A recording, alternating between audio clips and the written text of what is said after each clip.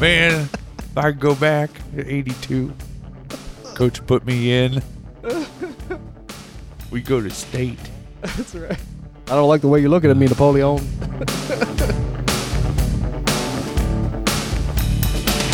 You are a strong, proud, splendid black man. I destroyed our toilet in our house. Go on.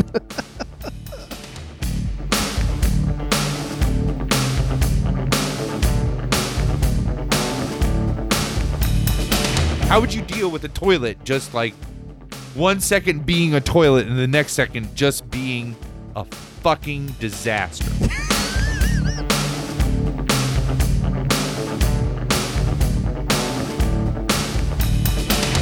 I didn't handle myself very well in the moment.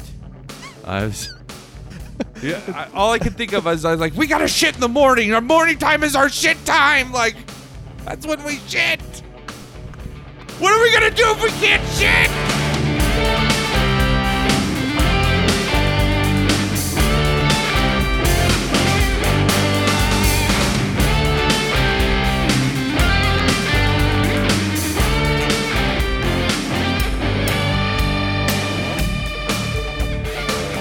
Welcome, Long Walkers, to episode 82.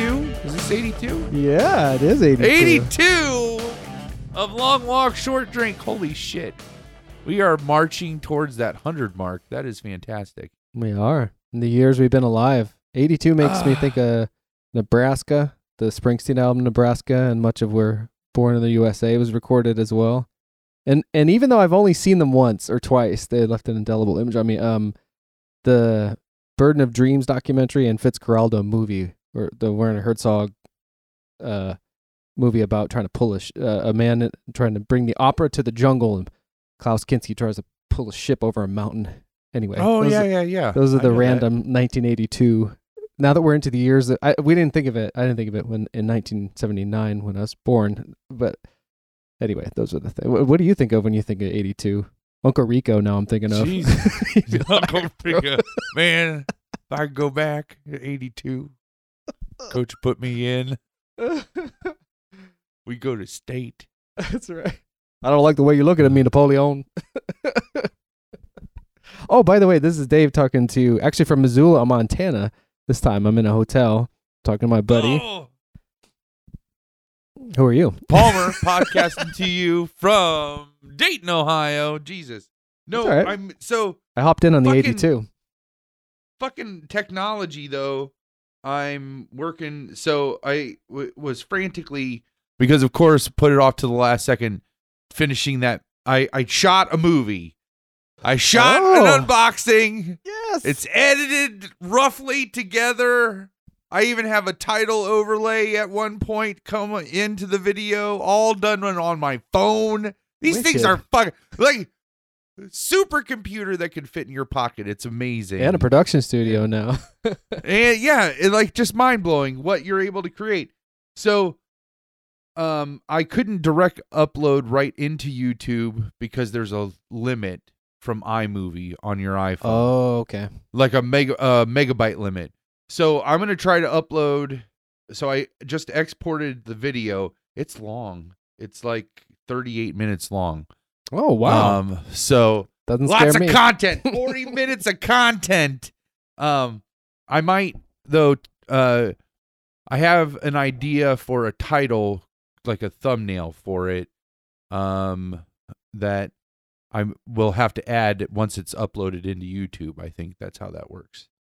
Yeah, that's great though. That's exciting. So by the time this episode is up, that upload that will be done. Yeah, and it'll be we'll switch it from private to public, and it'll be out there then and on the air for people to see.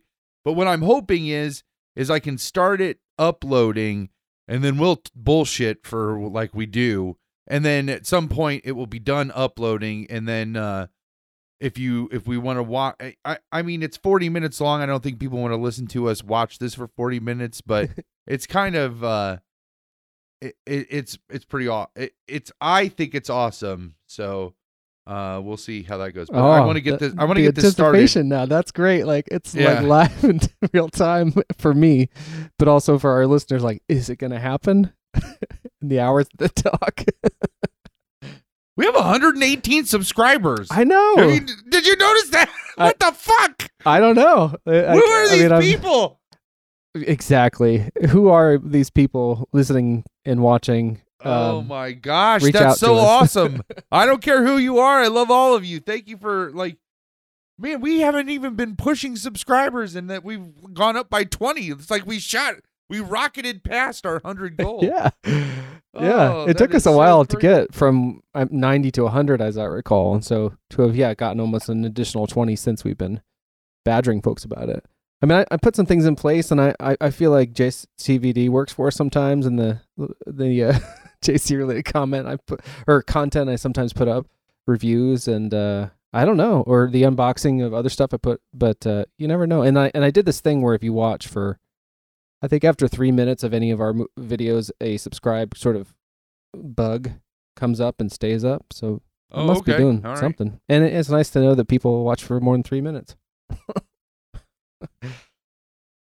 Just incidentally, so I have we did a thing at my job where it was like a show and tell, and not everybody where I work makes films as part of their job, so that made more sense for me than other people, but we're also encouraged to show things beyond or share things beyond our professional output, through the place.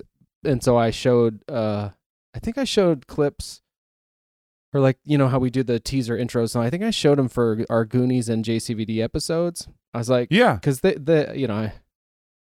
anyway, but so so based on that, one of my colleagues randomly, this last time we see each other like once a month, this larger group, and she goes, I listen to your podcast. I was like, oh boy. Because this person just so happens to also really love podcasts, but she has said specifically what types of podcasts she likes, and it is the antithesis of ours. Like she likes them to be short, about something useful, not a lot. Like I can't remember all the things, but it was so funny. So when I first mentioned, I was like, "This is Karen would not like this." Anyway, but Karen listened, and the only thing she said, really, other than she gets the idea of people talking about something very specific and things that they liked when they were growing up, and it makes her want to find her the corresponding type thing for her generation and the things that she likes. But she goes, I gotta tell you, your friend that you co-host with is a very charismatic host.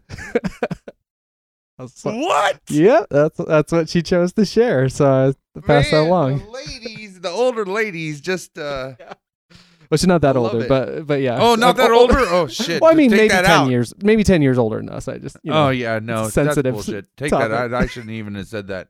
we'll just say them I the did- ladies. I was just thinking of the bride's mother and Oh yeah, mothers, always always loved me growing up too. Wish their daughters did Yeah. as much, but it works out eventually. Yeah, it does.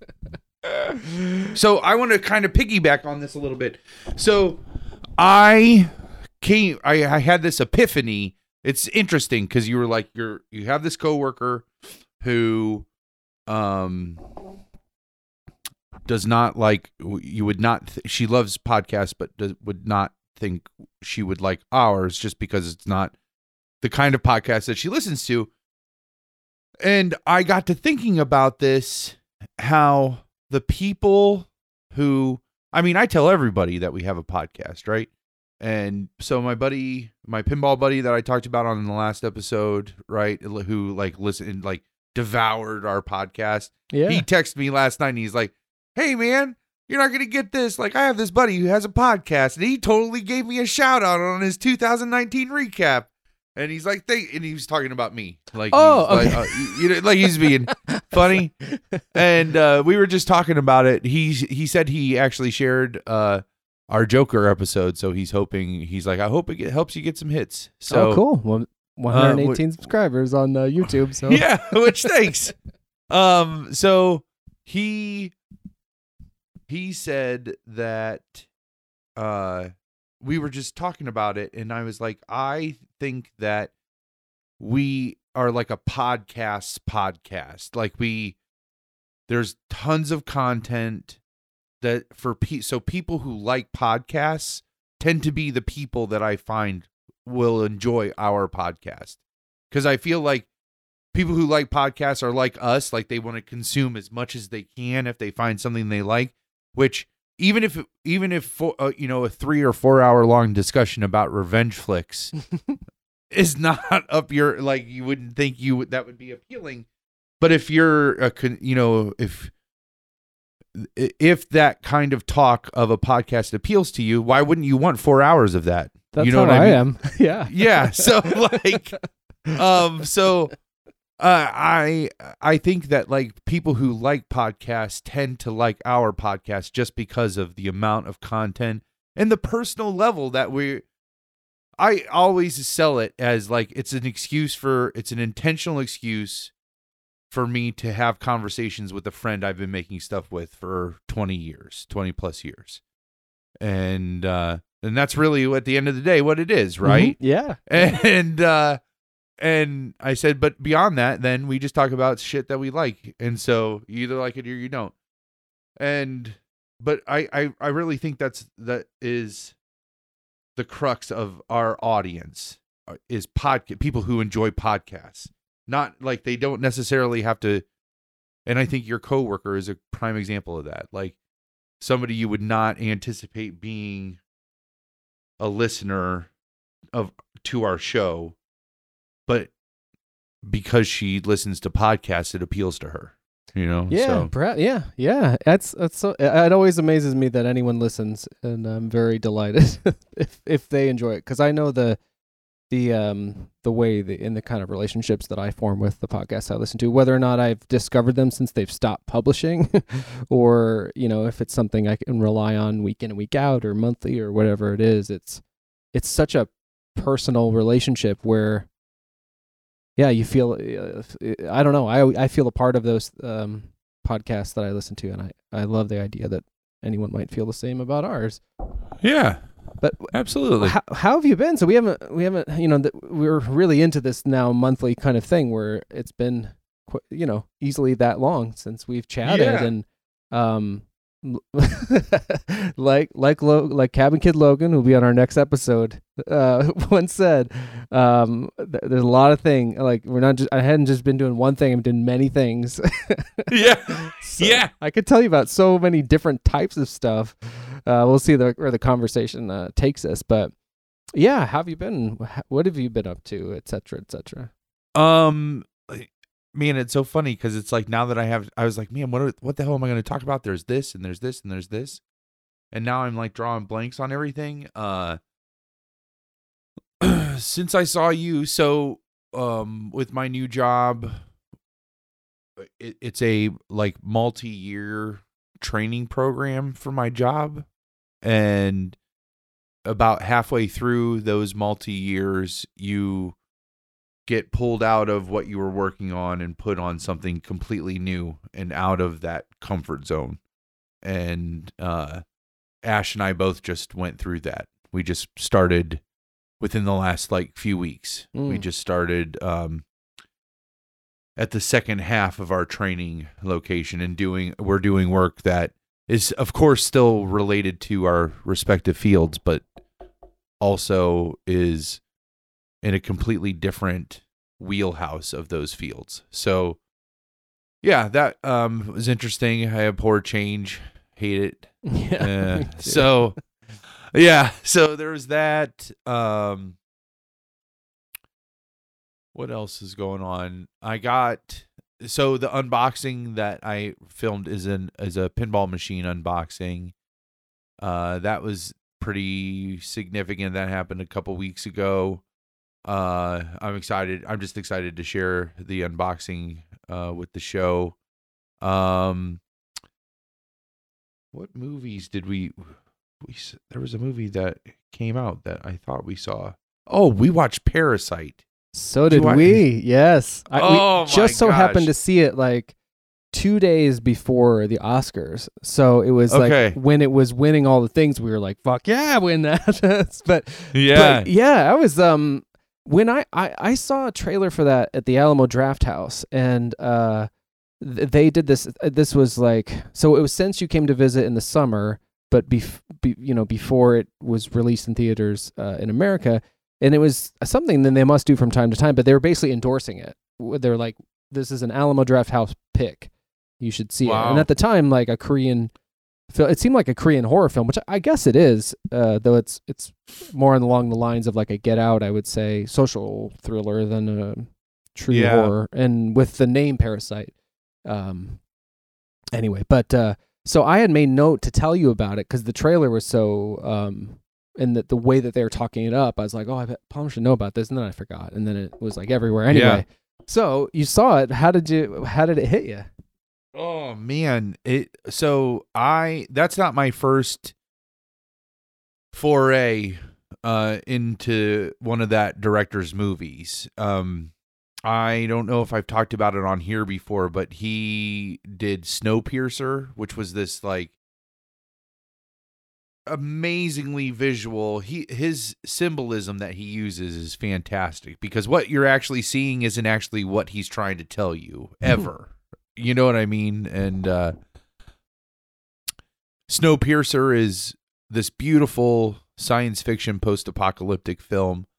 The father from Parasite is in Snowpiercer, but it's actually an English film. Like it's got Chris Evans in it, the Captain America, and I remember hearing about this a few years ago when it came out. I just never got around to it. So good. It also, all of his films deal with like class and social status. Oh, so, okay. Buju Ho, is that how you say his name? I think. I'm reading my handwriting, so that could be a G. Who knows? Oh well.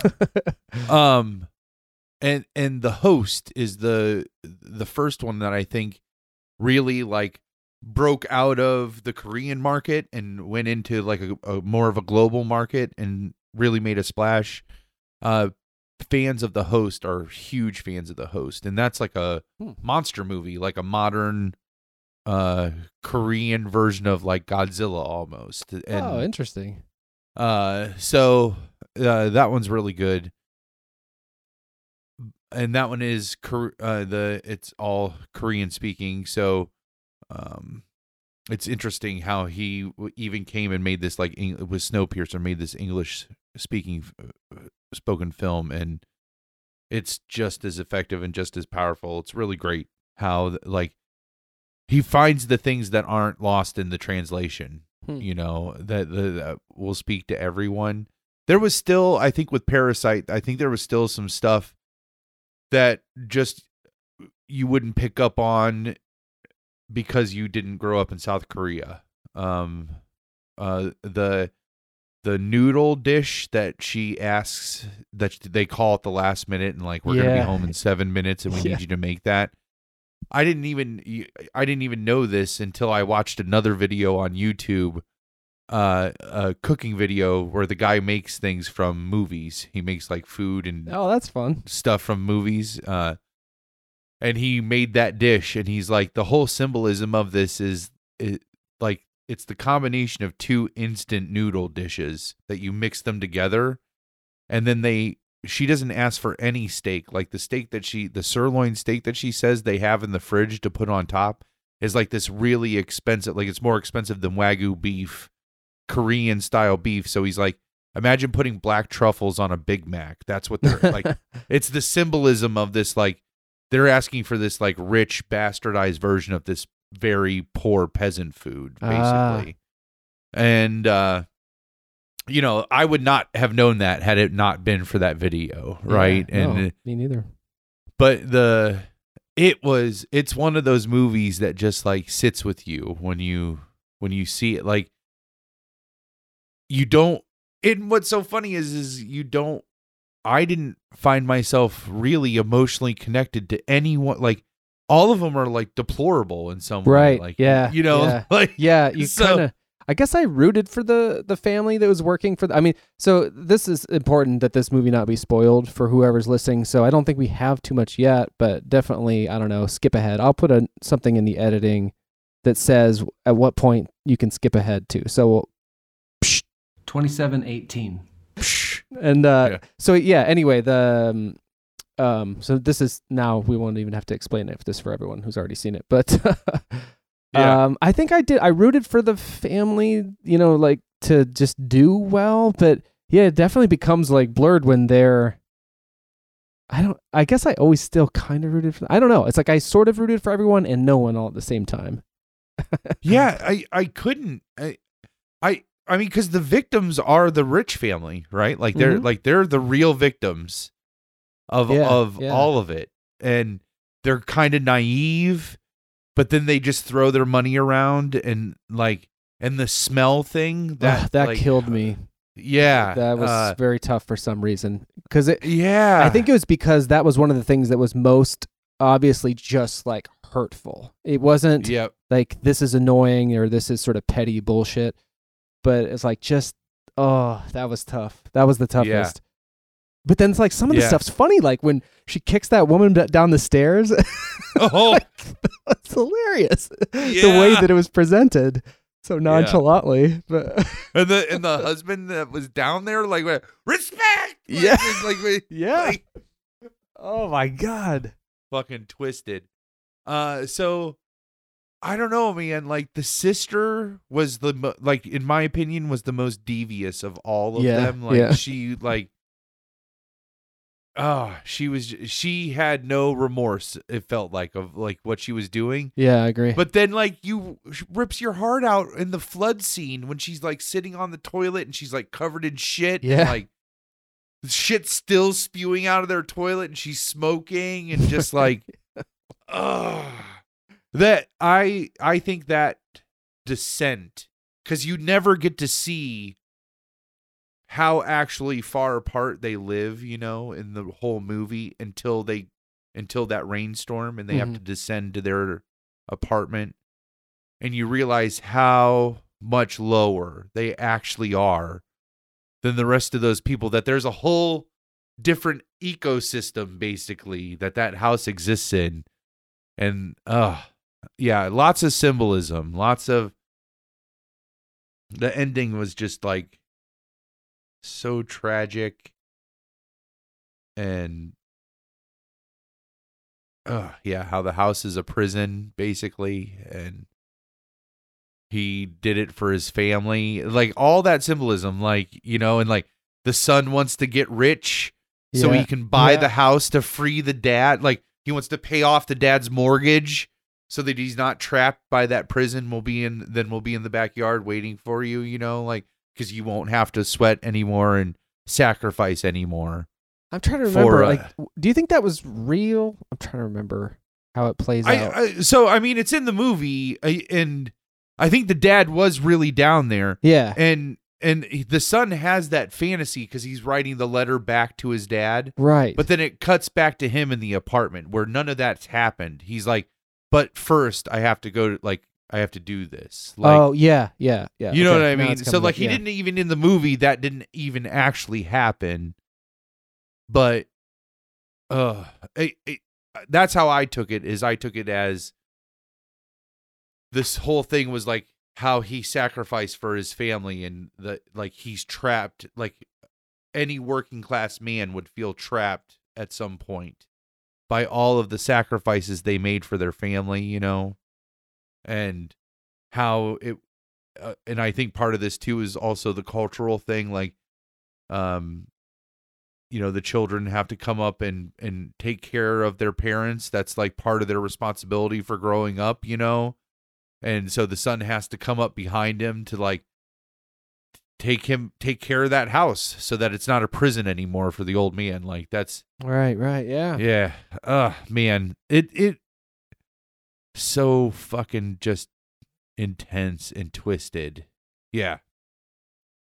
Yeah. I really liked it. I wasn't, I don't know what I expected, and I was purposely didn't know too much. The trailer really sets it up. Like it sets up that whole like gonna go teach English and try to. I don't think it gets as far. I think it gets as far as like bringing his sister on and all that. But then it really kind of it leads you to believe that some big twist happens, but it doesn't tell you obviously what that is. But or even really hint at it all that clearly. But yeah, I was surprised at how much I was into it. Did you think it was that big of a twist?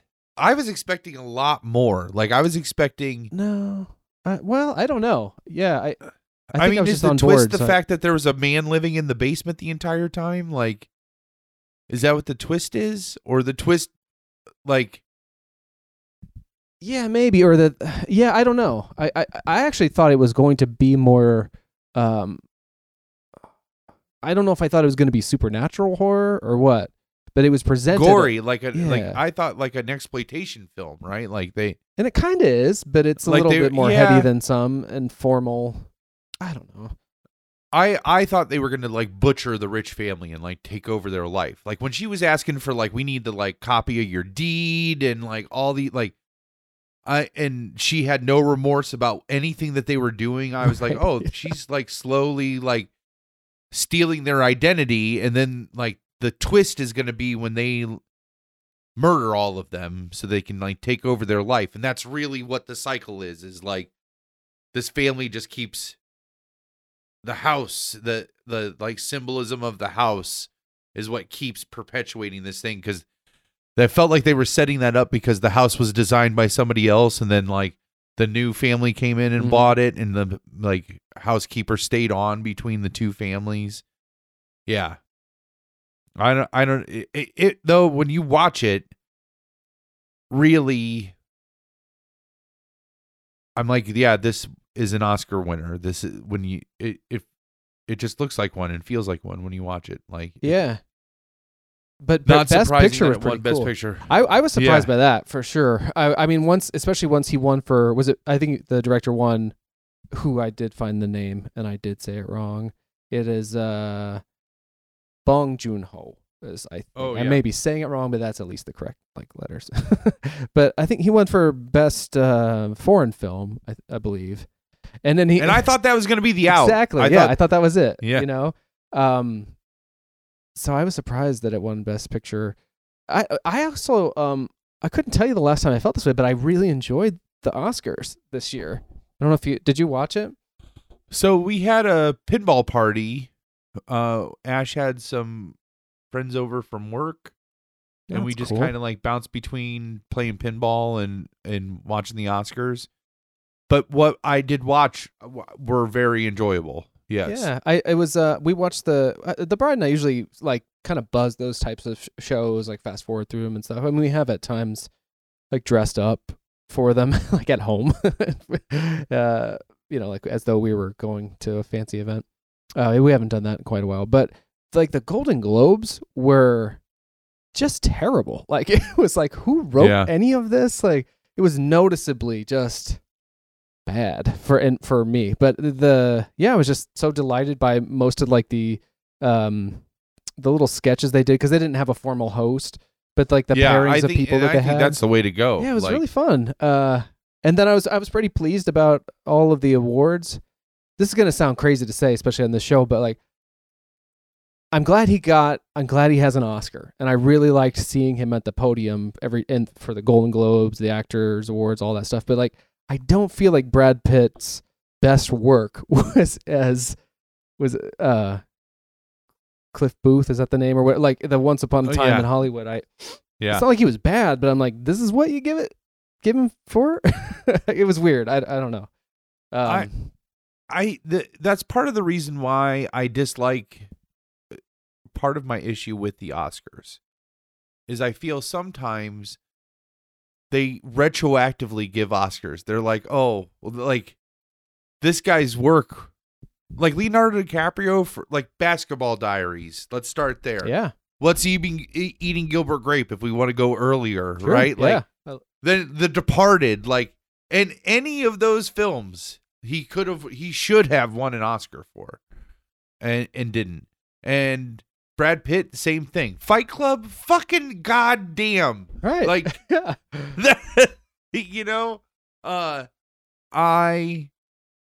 I think then the Academy just gives Oscars because they're like, we should have. We missed our mark. Yeah, I you wonder know? what it is. Like what the critical mass for these or like I don't know why this is the one that made me think of it, but like when Denzel Washington won for Training Day. It's not like, and that was a little bit of a showy role, but like, I don't know. It's weird the way that those kind of things seem to happen. And so I loved him in Aviator, though. He nailed Aviator. That was Aviator. Is that the one? Or Flight? Oh, The one where he's the pilot, the alcoholic pilot. Yeah, I didn't see that one. I think Aviator's a DiCaprio role. Oh, yeah. Which I haven't seen that one either. I don't remember which award show it was, but Brad Pitt said, he said nice things to Leonardo DiCaprio a couple times. I think maybe the Oscar he said like, "I'll ride your coattails anytime, brother," or something. Yeah. But there was one too where he's like said to him, he's like, could have made room on the raft or something like that, or shouldn't have. I don't know. It was some sort of Titanic joke. It was hilarious.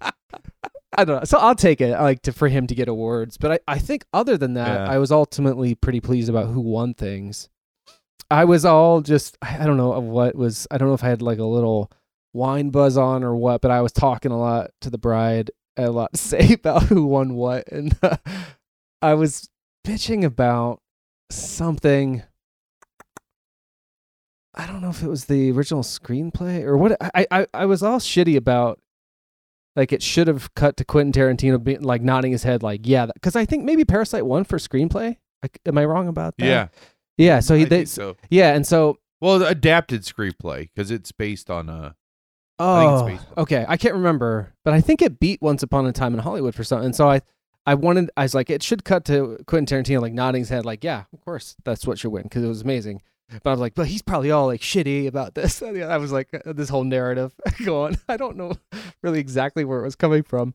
And then the guy I got up, it was talking, he's like, yeah, Quentin Tarantino has always championed my work and all this stuff, something really nice. I was like, duh.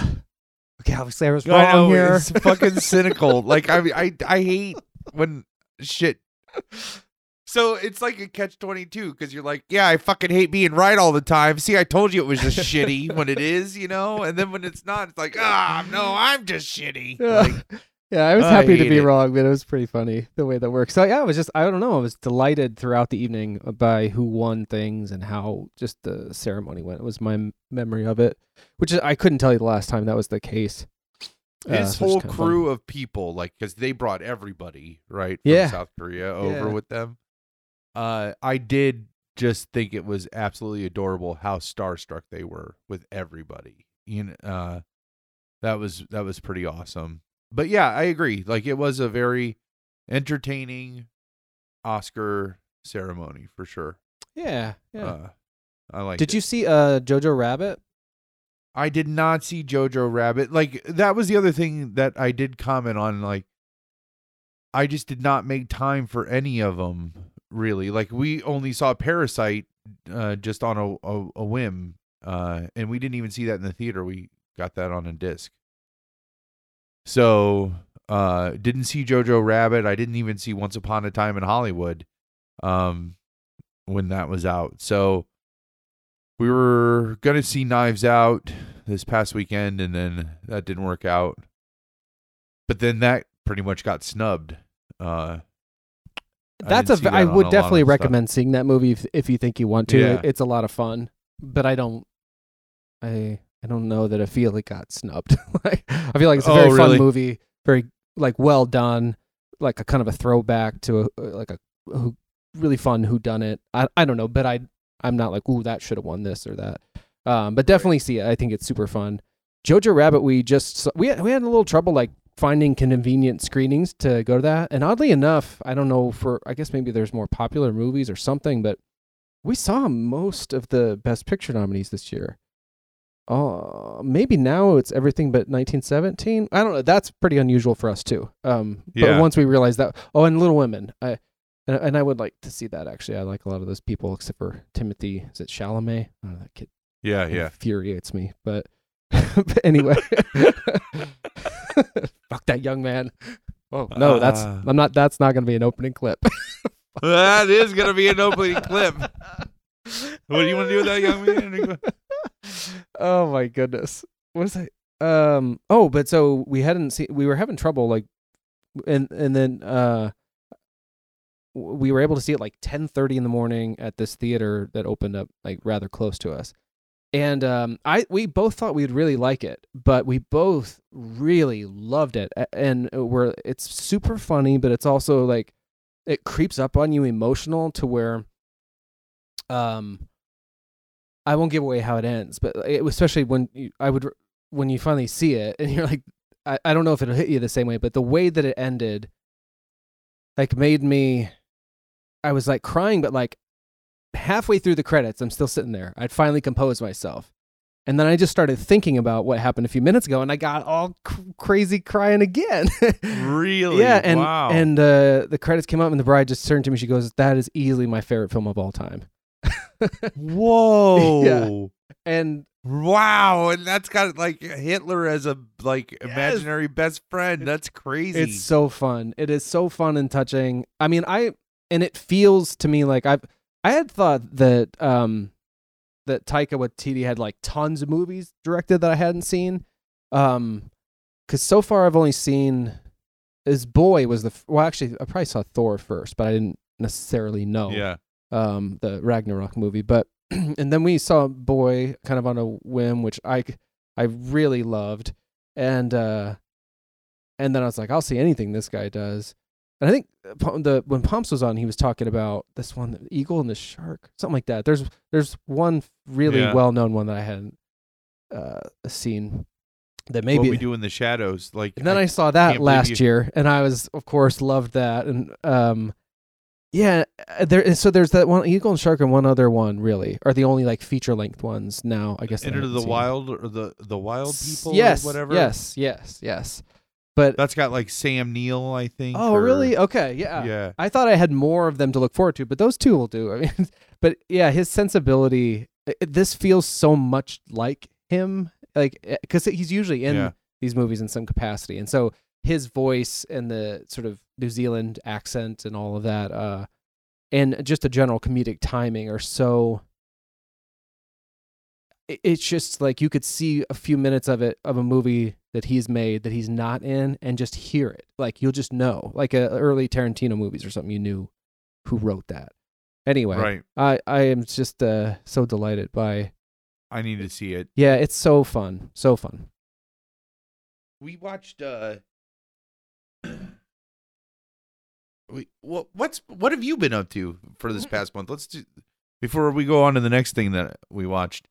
Oh, we can keep talking. But well, I mean, I haven't. I have been making time to make stuff more intentionally, or like I'll get up most morning. If I work from home, I can get up at 7 and like work a couple hours on my own stuff before going to starting my job. And then on the days where I go into the cities, I'll get up at 6. And so I go a lot of like going to bed early, getting up early to work on stuff, and that's felt good. Right now I've been I'm trying to like focus on one thing at a time as best I can to like just make sure I finish. Like all these things take a long time to finish, but so I've been spending a lot of time populating the dreamingoutloudrecords.com, which is the repository of like my own musical releases as well as basically the friends and family. But there's now 38 releases on that page. That's awesome. And it's I'm very library oriented, so to go there and like see that. And then they offer a video function, so I was starting to make more use of that. So there's like a video tab, and so sometimes it's just straightforward music videos, but I was starting to make use of some of the documentaries that I'd made, like the Steve documentary. So I did make a little. So there's everything there. I wrote this out so as to not drone on too much. There's everything there from like rap to country and alt and retro rock, singer-songwriter, and all of the offerings of the acoustic folk didgeridoo experiment known to the faithful as Steve.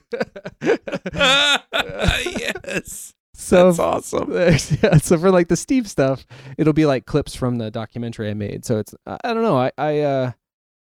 It brings me a lot of joy to like see those things there, and I've spent a lot of time creating like PDF booklets and stuff. So there was this one thing that was kind of a outtakes, I guess. It's a collection of like recordings, like live recordings or rehearsals or like unfinished recordings from the Steve band that I was in. with like, well, I guess that have been on the show, it's really only Crayams, but a lot of other cabin kids. But anyway, so I made this. Logan's going to be on next week. That's right. Yes. Yeah. And Logan's on the cover next of this month. one. Next month. Next month. Yeah. Called the Unfinished Rhythms, and the one like proper album we made was called In the Event of Rhythm, which was Logan's title, and he's also the drummer, so it made sense. But I ended up putting together like a 48-page PDF. Wow. That I just kind of put up last night, and I'm trying to approach them all because I was like really thinking that like when things would go up there, it would be like a real special edition type stuff with all of these extras and extra care. And that kept me from putting things there. I noticed like I just sort of put it off. And now, right now, there's only a couple of releases, really 2 or 3 that would be of a prohibitive nature where it would take too long to dedicate the time to doing those now. But the rest of them, it was like I could, if I just did this, that, or the other, that I could probably do in a week for this release or that. I could kind of make this happen and get some satisfaction there. So I've been doing a lot of that, and I've just probably reached to where I'm gonna soon switch gears to a different project. And right now I'm in Missoula, Montana, where I'm attending the Big Sky Documentary Film Festival and Doc Shop, which is like it's kind of like a conference for documentary type thing, but not exactly. My work pays for me to go for certain types of filmmaking training every year. And this year I really wanted to do something documentary focused where I also didn't have to make something. Because a lot of times like it's a workshop thing and you'll create something. It's like I make movies and podcasts or whatever, albums like morning, noon, and night. I don't want to make anything more in like a concentrated period of time. That just sounds terrible to me. So I found this doc shop thing, and it's like panels all day, every day, and then movie screenings at night. And I really just found it, booked it, hadn't thought too much about it, and really am pretty unfamiliar with the documentary landscape. I had one movie in a documentary film festival in like 2002 in New York, and I got a taste of what that entails and like the reasons to do that or not to do that. And just hadn't had anything I felt appropriate to get into that circus for. But I've had a couple of things like brewing, and some of them just come about in the last few months. And like I want to be a part of that, I think, for some of these projects. And so I wanted to kind of come out to one and see what that means now, what that ecosystem is like now. And so I am getting a good taste of that. It's been tons of great information, but there's also like some pretty notable people here. So like the American Factory won the Oscar for Best Documentary. I didn't see it. I wasn't aware of it. But those filmmakers, I registered them from the podium. I was like, oh, cool. And as it turns out, I leave tomorrow. I've been here for about 4 days now. And the one session that I will have to miss that's at the end of the week of sessions is that pair. Like, the fucking Oscar winner's going to be here for a masterclass. I'm going to have to miss that to make my flight. But like today I sat next to, and it's very small. Like, and I sat next to this guy. I have the wrong notebook. Gordon something or other, but he's like the executive producer of Life Itself, like that Roger Ebert documentary. Are you serious? Yeah. Shit. So it's very kind of small and quaint, and there's fucking mountains here. Yeah. I came in like super late on, I think it was Sunday night, and I'm at this Holiday Inn, and it seemed nice and all that, but I woke up in the morning and it was like had snowed beautifully, this really light fluffy snow, and the downtown is like kind of quaint and cute, kind of like Worcester ish, or Kent, kind of small but quaint, and it is a college town ultimately, and I knew I'd heard of it, and I kept looking. Why do I know Missoula, Montana? And I knew because it's where David Lynch was born, and I just happened to know that weird bit of trivia. Because I thought maybe it was like where Jeff Ament from Pearl Jam is from, but no, it's a different Montana or a different city in Montana. But anyway, so I leave the hotel, like beelining to get the pass or credentials I think I need for the week. And at the first crosswalk or whatever, I look over my shoulder. And I was truly gobsmacked. Like, there's snow-covered fucking mountains surrounding me. It was just breathtaking. And I tweeted a picture. So at David Allman on Twitter, you could see I walked across this one bridge. It's kind of cool. They have all these like locks, bike locks. It's kind of like an art type thing. But anyway, I've been just loving being here, loving getting to think about my own documentary projects and how they might fit into these kind of environments, see other people's work, and after they've talked about it and stuff. It's been pretty overwhelming, but really, really fun. Awesome. I made time to watch this one documentary that I'm trying to remember if we talked about it or not. It's actually, I tried to watch something else and the service wasn't working. Like I actually have a subscription to the Criterion channel or the app right now.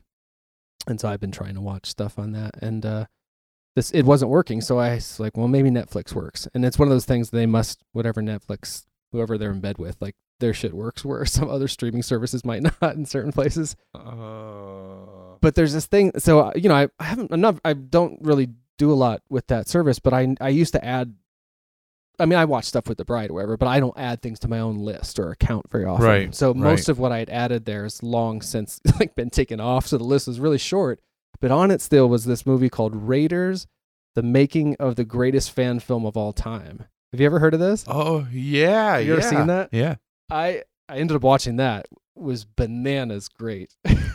And it's these kids in the 80s that took like 7 years plus to film a shot-for-shot remake of Raiders of the Lost Ark. Raiders of the Lost Ark, yeah. And so I watched that the other night. And they're since grown up now, right? Yeah, like, and they reunite to film the one scene that they didn't do as kids, which was like the end and where there's like explosions and a plane and all this. And and it kind of cuts back and forth between them as adults reuniting to do this and then the kind of story of them as kids. And yeah, listeners to our podcast beyond this first episode will likely know that I did something similar, except for my friend Jacko and I did our best to do a panel-for-panel remake. I guess it's remake, but we tried to refilm The Crow, the comic book, The Crow, from the comic book.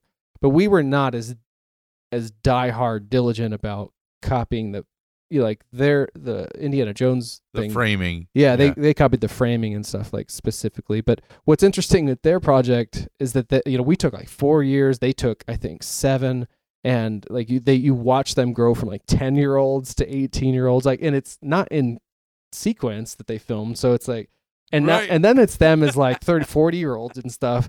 Anyway, I can't believe it took me as long as it did to watch it, but. So that's kind of, I don't know. That's one of some of what I've been up to 25 minutes later.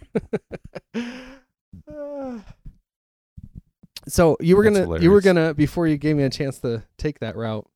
No. Do you have anything fun to drink? I just realized, I haven't done that. We don't have to. Shit. But do you have something?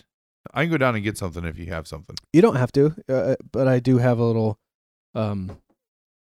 like a growler of wine or half a growler of wine that I got nearby.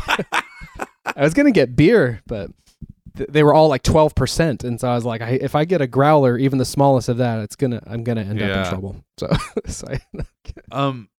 I have pretty much, I've been drinking a soda. But I have pretty much switched to, seltzer water. Oh, really? Seltzer That's water. my jam. We can drink that. That's what I have. That's all I have to crack. That's generally what I do is I pound LaCroix most days. I don't have anything up here. I didn't bring anything up with me. I was ill prepared. We'll just skip. And we're eating up all the bandwidth right now, so this isn't going to upload in time. But let me run down and I'll just grab something to drink real quick. Oh, okay. It'll just take me a second. Yeah, only if you want to. Otherwise, I'll just cut that out. No. Let me go get something. Okay. Jesus, we've done this just about every show. Hang on. It's all right. But yeah, go ahead. We met a pair of young movie makers who are filming their own version of Raiders of the Lost Ark. Their summer project is the subject of tonight's Page 13.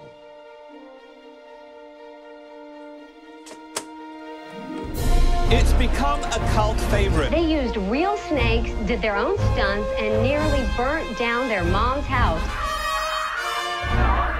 I don't know how to explain this, but it's Raiders of the Lost Ark, remade shot for shot by 11-year-old kids in 1982. I'm getting goosebumps just thinking about it. Just the idea that these two guys were able to make this movie over a period of 7 years, to me, is absolutely mind-boggling. They were in college by the time it was finished. Who's got that much time and energy? The fact that they didn't burn down the house is a miracle. Seems like a good example of bad parenting. You're not just watching Raiders, you're rooting for the kids to It succeed. was the best feeling I ever had in my life. We kind of missed out on our childhood. But the whole time we realized we were filming our childhood. Once that became part of their lives, it's almost as if they've never been able to shake it, even up until now. Let's see here. Let's go with the Neapolitan. All right. All right. And you got wine, right? I got wine, but I'm gonna crack a LaCroix because it'll make noise, and I'll switch back and forth so as not to be like hammered. Awesome. Okay. You ready? On I'm 3. ready. And 3. Oh yeah. Oh man. Yeasty. Oh, another thing I watched that I don't have to get into much, but it has to do with my glassware here. We watched The Irishman finally, which I really enjoyed, and in that there's a lot of scenes at an Italian restaurant where they're drinking wine out of like these kind of taller, skinny glasses that I was just like, we watched it in like 3 sittings, and so I think between the first and second, I scoured the internet. I'm trying to find these glasses. And I found something, but it wasn't quite right. They were too short and stubby. And then last night, when I got this little growler of wine at the Dram shop here in Missoula, I didn't want to. I was like, "Do you sell glasses?" Because all of their like in-house glasses had the name on it, and they're like, "Oh yeah," and it's the perfect like Irishman size.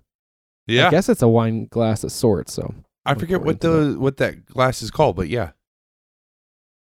I love tumblers, like whiskey glasses or scotch glasses.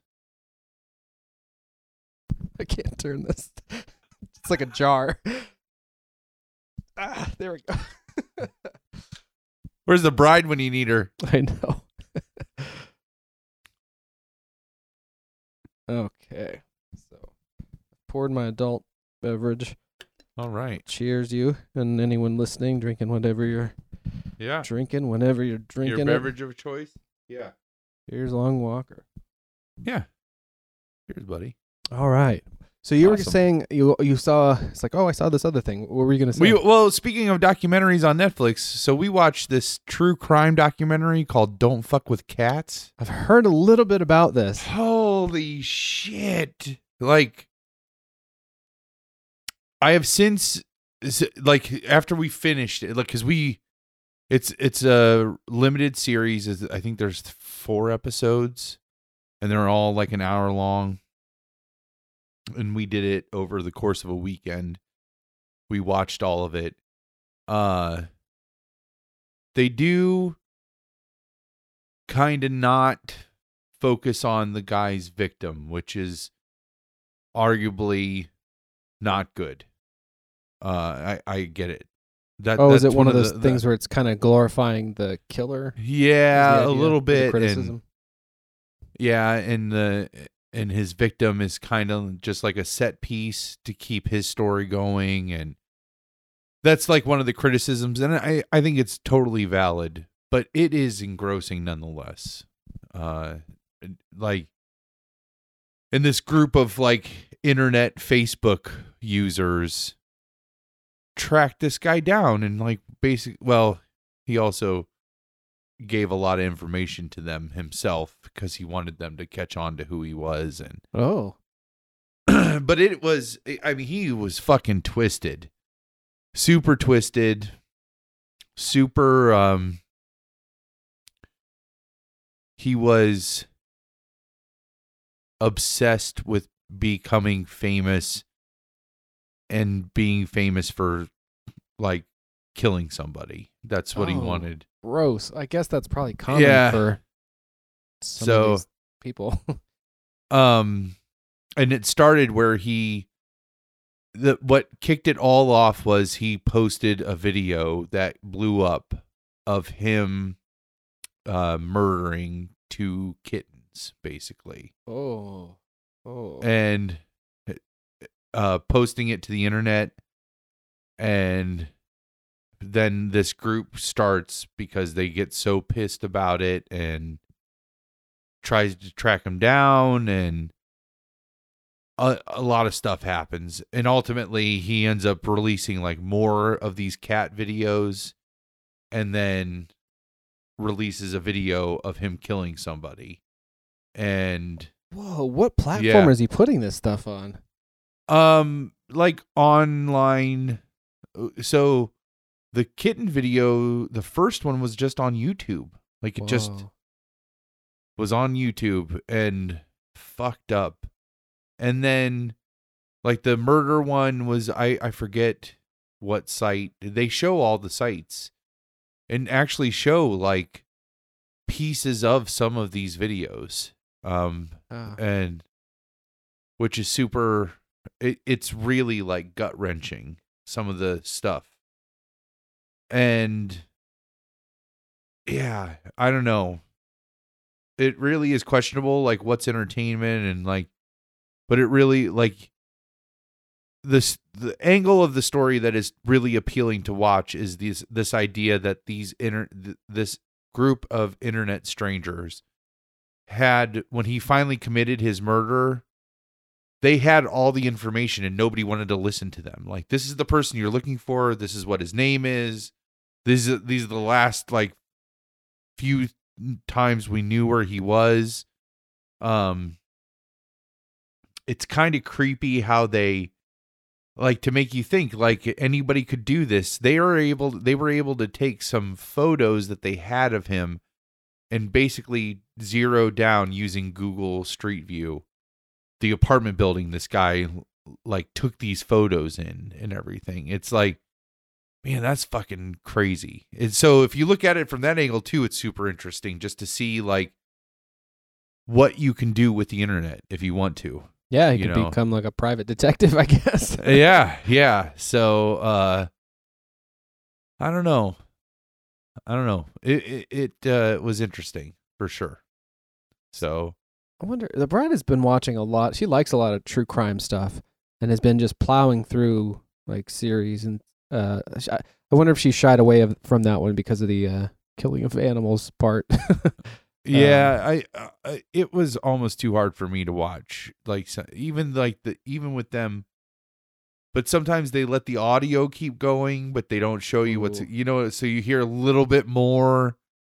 And then it'll cut back when you're least expecting it to like, there's one point where he, I don't even want to say it. It's so gruesome, but he basically puts these kittens in a vacuum bag, like the kind of bags that you attach a vacuum to like suck all the air out of the bag. Oh yeah. And whoa.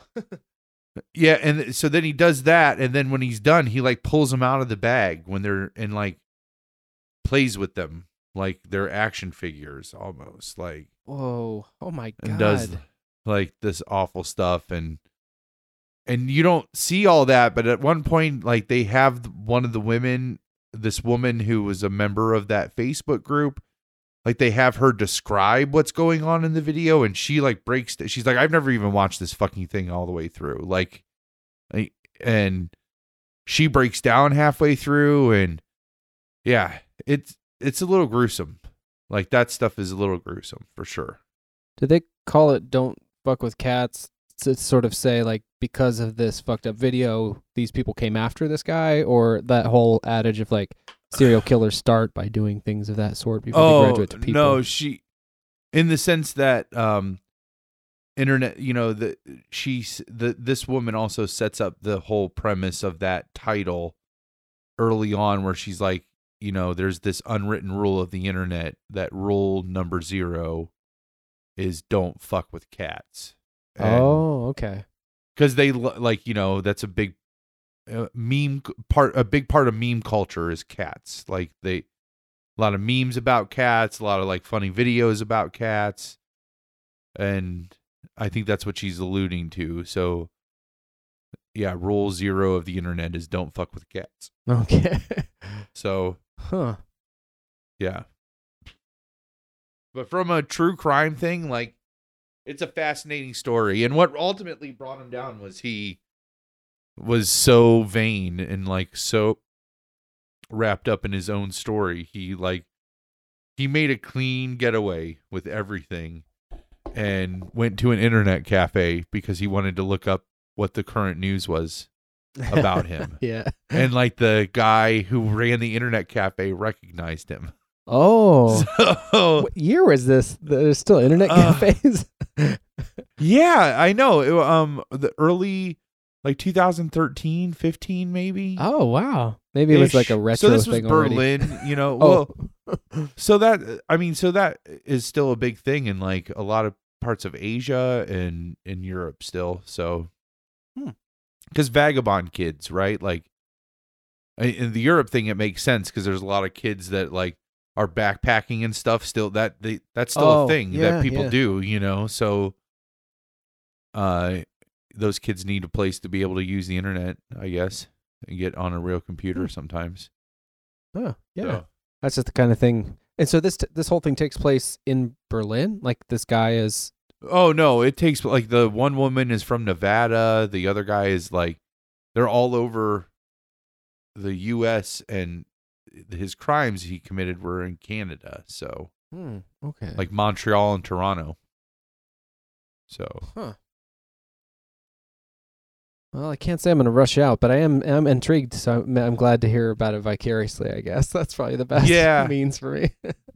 We just stumbled upon it. We started that and Key House, the show called Key House. Oh, that's yeah. on there. I think the bride is watching that one. She says it's like sort of a horror thing. Am I thinking of the right thing? Yeah. It's like fantasy. Fantasy. It's just, you know, they move into this house and there's all these different keys. And the keys do different things. Like, the one, like, lets them open a mirror, and that's like a prison. People get lost inside the mirror. And one, like, opens the back of his head and lets him go inside his own imagination. And yeah, all this weird stuff. So that's pretty interesting so far. We're only a couple episodes of that in. It'll be like anything else. We'll start it. Oh, like, we haven't even finished Castle Rock season 2 yet. Oh, yeah. You know. We could pivot. I was trying to think. There's a couple of things I could watch. One series, but the other would be my King Corner. If you want to jump into a quick King Corner. Yeah, we can do a King Corner for sure.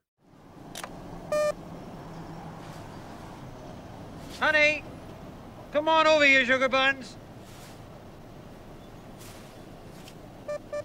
This machine just called me an asshole.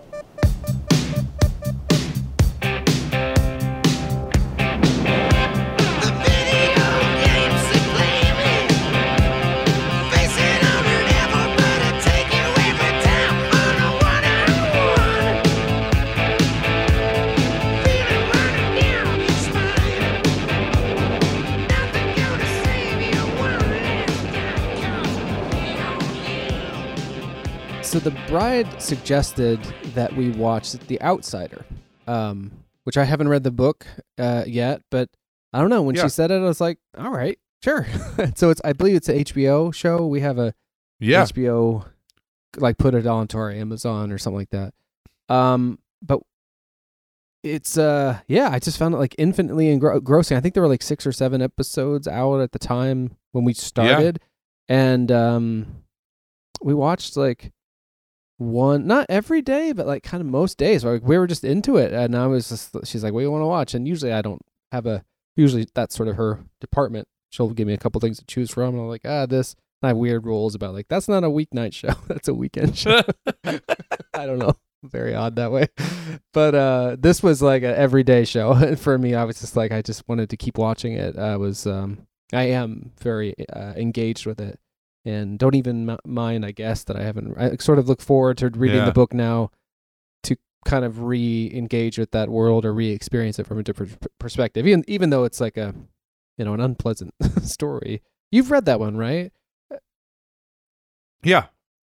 So that's the man is accused of committing a crime that was impossible for him to commit, essentially. Yeah. Right. Yeah. Like, there's irrefutable evidence both ways.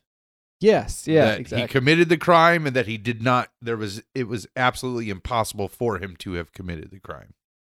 Yeah, yeah. And that's the what starts it, and then it's the events that unfold as a result of those two contradictions existing. So, yeah, and where as far as the they have the, I think her name is Holly something. She's this kind of Holly Gibney. Holly Gibney, yeah, really cool character. She's from the Mr. Mercedes trilogy. Cool. So like she's in all 3 of the Mr. Mercedes books, and then now she's in The Outsider, and I think there's been hints that she's going to be in his next novel. I think so. She's going to be like this character that keeps popping up in in these adventures. So nice. I don't know how much of a role she plays in the show because I haven't watched the show, but in the book, she doesn't come into the book until like the 3rd act. It's like real late in the book. It's probably, well, I don't know how long the series is going to be, but I mean, if there's like 6 episodes I've seen, she probably doesn't come in to the very earliest would be the 3rd episode, maybe the 4th or something. So yeah, it takes a minute for her to show up as well. Right. But she's like, yeah, I really like all the character. Well, everyone in it it's really well done. Ben Mendelsohn is the detective, the main detective. Jason Bateman is the guy who is accused of doing the crime and being somewhere else. And he kind of, I think it's a show he's heading up. I only saw the first episode of Ozarks, but I think it's kind of a similar situation. And he directed maybe the first couple. Yeah, it's just I don't know. It's like a mystery, kind of, but a supernatural mystery. It's you can taste the Stephen King on it, but it's also not quite. I mean, the Stephen King that I've been most engaged with recently. And I haven't read a book since finishing Christine, but is that kind of like early mid 80s. So I'm sure there's maybe more of this kind of mystery stuff that comes in after, but I don't know. I've really been enjoying that, and I guess previous was the Castle Rock season 2, which that one's there's some slog there. I definitely am curious to hear how it hits you, like once you've seen the rest of it, and I would definitely say that it picks up in like the intrigue, and I don't want to give much away, but I really enjoyed that book a lot. The Outsider. And just like the supernatural stuff really doesn't kick in. There's allusions to some things that are, and you obviously, when you see the circumstances, how they have this irrefutable evidence both ways, like that there's some supernatural thing at play. Yeah. But it really doesn't get explained and come to the forefront until Holly Gibney comes on the scene. And so it's so much later in the book, like when it's happening, that up to that point, it feels like this true crime novel where you're just like, how the fuck did this happen? Like what, and you get wrapped up in all the characters and both sides, like the way, I don't know if they do this in the show, but in the book, the way that he's arrested, the way that the man is arrested plays really huge. Like it's like his arrest is, they showboat, like they make sure they arrest him in front of like the whole town. So he's essentially guilty before they even like take him in for questioning, and so I don't know, I really like all that part, and then when the supernatural stuff started happening, it felt weird. It like mismatched. So I might like this movie a little more if it weaves it all together from the beginning. There's a little bit of a foreshadowing with the supernatural, just kind of. Yeah. I mean, I don't know if it gives things. I mean, I don't think it gives anything away. Basically, they show kind of a hooded, shadowy figure in broad daylight at like I guess it'd be the scene where the Terry Maitland, is that the character who's accused, is like being marched into the courthouse or something like that. And Yeah, and people that's are where he's gathered just at. around. And he's shot. There is like a shadowy figure in the crowd watching, and you get a sense like something is off about this person. So it's really well done. Like the end of each episode, you're always like, oh, what happens next? It's really well segmented that way, and it's one of those things that comes out weekly. So we watched up to what was available. So like I don't know what day it comes out on. Things are Sundays. about to. I think that's oh Sundays. Gosh, yeah. Things are about to pick up for the bride and I for some of like our ritual watching. We Sunday night is like typical. Usually it's an AMC related show. So Walking Dead's coming back, and we still watch that, and also Better Call Saul. It's coming back, but now that's going to be on Sundays. So, but that's last season, right? Like that show, I think is. I think they might have extended it to one more beyond this one now. Oh, possibly. Okay. Wow. We should have asked our best friend Vince Gilligan when we talked to him on the streets of New York, but we didn't get around to it because then somebody else came up like, all uncool. Well, we were super cool. This guy was like, big fan since 2008. Big fan since 2008. Big fan since 2002. We were like, okay, we'll see you later, Vince. Good luck with that. Is it going to be more Better Call Saul? That's hilarious. That show is spectacular. But anyway, so those, we'll be trying to keep up with those. Our Sunday night ritual has been The Watchmen, which has been awesome. Really great. Yeah. I'd heard that. I saw the movie, and that's, notoriously like one of the best regarded graphic novels like in history. Yeah. And I haven't most of my comic knowledge has to do with The Crow. But then I've read like certain seminal graphic novels, usually in the Batman realm. And I just haven't got around to Watchmen, and I saw the movie and I was like, it just didn't make much of an impact on me. And maybe you've heard this, but the TV show is not a retelling of that story. It's actually like a sequel to the whole thing. Oh, okay. Yeah. So it's like a new story, and oh man, I did not know that. I knew it. I thought it was like kind of a rebooting of that. I mean, maybe in a way, but not in the way that it retells that.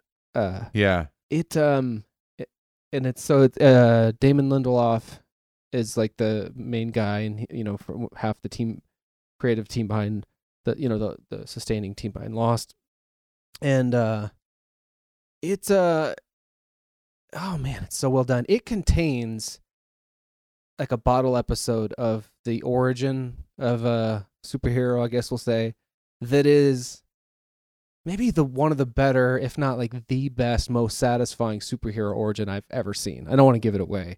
Yeah. But it was just the conceit of it and the execution. The execution of the whole show is like really top notch, and the cast is incredible.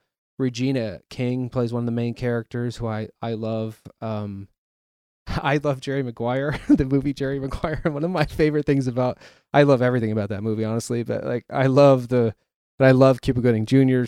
anyway, and his character in that movie. But one of my favorite things in that movie is this scene where Regina King as Cuba Gooding Jr.'s character's wife, who's like this pro football player, she tells, like, he's negotiating his contract, and she just goes, no, baby, like, you're going to reject that shitty contract. And she goes, you are a strong, proud, splendid black man. And I'm always telling it is this amazing moment where she just like centers him. She's always like amazing. But I've like deeply loved her ever since that. And I'm always like telling the brides, like, why can't you say that to me? Or even just that sentiment. She always likes to say, because I'm not any of those things, but she's like, you know what I mean? Like the sentiment behind it. She maybe has once or twice, just, and but just anyway, but so I love Regina King, but she's so great in this as like one of these modern, sort of, I guess you could say superheroes, but like, she's perfect. Everybody's kind of perfect. And then the music is by Trent Reznor and Atticus Ross. Oh, Jesus. Which sometimes is not very showy, but there's this one theme that's like so like very identifiably Nine Inch Nails-esque that it's very, very cool. I mean, so I guess I'm recommending many things that you'll probably see over the next few years or never. Yeah. But Yeah, I don't know. I have been watching, I guess, a lot of stuff, and a lot of it's been really excellent, and that's among them. Watchmen. Awesome. Yeah, late to a lot of parties, but I need to give that one. We tried to watch that and just weren't in a good frame of mind, I think. I need to give that one another try. Well, I mean, yeah, maybe, but I would say of the things we talked about, if you've given that a shot and weren't like into it right away, I mean, you probably would get into it, but it's not. I remember liking it right away. Part of it is just time. You know? Oh yeah. So yeah, a lot of this stuff. I think most everything we've mentioned, I have watched with the bride, and for things that I don't see with her, that list is very short. I've been just playing a lot of pinball. I'm back in the league. Oh again, yes. So how's that been? Started the league. Pretty good. I need to text her. The lady who runs it has not been. She knows that there's a small group of us that aren't on Facebook, so we don't get the link to our stats and our standings. Oh. And I even mentioned that to her, and she's like, "Yeah, I just haven't got around to doing that. I'll do that this week." And she hasn't done it yet, but she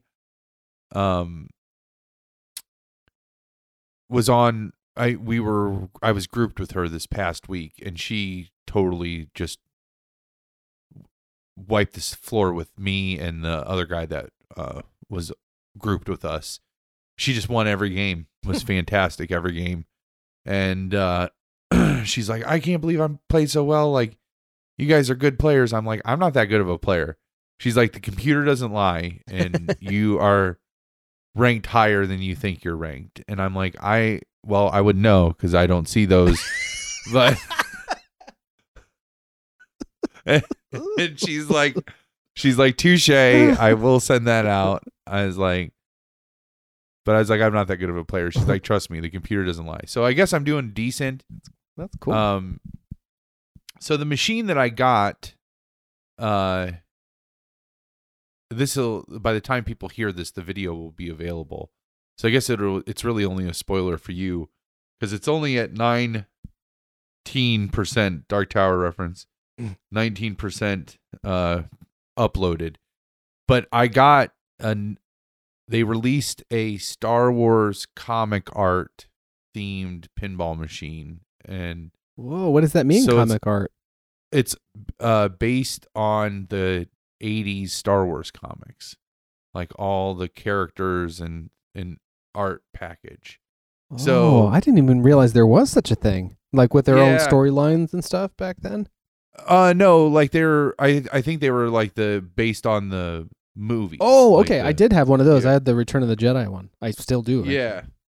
So I can send you. That's awesome. Yeah, let me send you this picture here. So this is a good one, and then I'll send you this one here, so you can see that it also has a topper, like an R2-D2 topper. Oh, that is motorized and interacts with you while you play. So like it looks like R2 is when he's in the back of the X-Wing, so it's just his shoulders and his head, and he rotates around. And let me send you that too. So those should be coming, so you can at least see what it looks like, see what I'm talking about, the style of art. But oh, nice. So the video I shot is like with that starting in a box, like in a giant cardboard box, and then being in the collection. Oh, that R2 thing is so cool. Yeah. It's so fantastic. Like, and there's like a Death Star and Millennium Falcon in the play field. Yeah. And the Death Star, there's a mode where you have to blow up the Death Star, and when you do, it cracks open, and the explosion is in there, and it looks like it blows up. It's really awesome. There's a big loop under the Death Star, like there's a steel loop that loops all the way around the machine. Yeah, I can see that. When that is engaged, it's called the hyperspace hurry up, and you hit that shot, electromagnets will shoot the ball around that track. So Oh. it like goes super fast around like you went into hyperspace. It's Yeah. awesome. That's great. There's a TIE fighter on there. If you blow up like 50 TIE fighters, you end up getting like TIE fighter multi-ball, which is really fun. There's a lot of, it's really it is the first game that I feel like playing it makes me a better player. Like it forces me to like improve my game because it's so fast and so hard and so brutal. Like it's really fucking brutal. But man, have I noticed how much my game has improved just in the little time that I've had it. It even helps you be a better player on other games? Yeah. Oh, wow. Yeah, absolutely. Like helps with my reflexes, helps with my shots, helps with my nudging, definitely, like the amount that you're able to move the machine. And then it's all based on the original trilogy. So there's no like, you know, if it was on there, Han would shoot first. Like that's great. But there's all this great footage that on the LCD screen. Yeah, I was noticing there's a while- sizable. while- yeah. Yeah, LCD. like while you are playing, there's footage from those movies that will play that for the scenes of the game, and then it's the John Williams score. So it's all John Williams nice. music, like the whole time. So there's like this one. So the whole point of the game, your objectives, there's the Death Star, Tatooine, Hoth, Endor, and Death Star, Tatooine, Hoth, Endor, and is there one more planet? Cloud Can't City? remember. Maybe that's it. No, because that's in the Hoth missions. Because each one has 4 missions. Each one of the planets have 4 missions. 1, 2, 3, 4. No, 4 sounds right. That's right. And then each one has 4 missions. 3 missions underneath it. And then the main multi-ball, once you beat each one of those missions. And when I say that, like there's objectives you have to do for each one of the missions. But it's all tied to the movie, and it all has to do with you like escaping the Empire and fighting for the rebellion. It's really like it really feels like an experience when you're playing it. And it's one of the few machines that I get that experience with.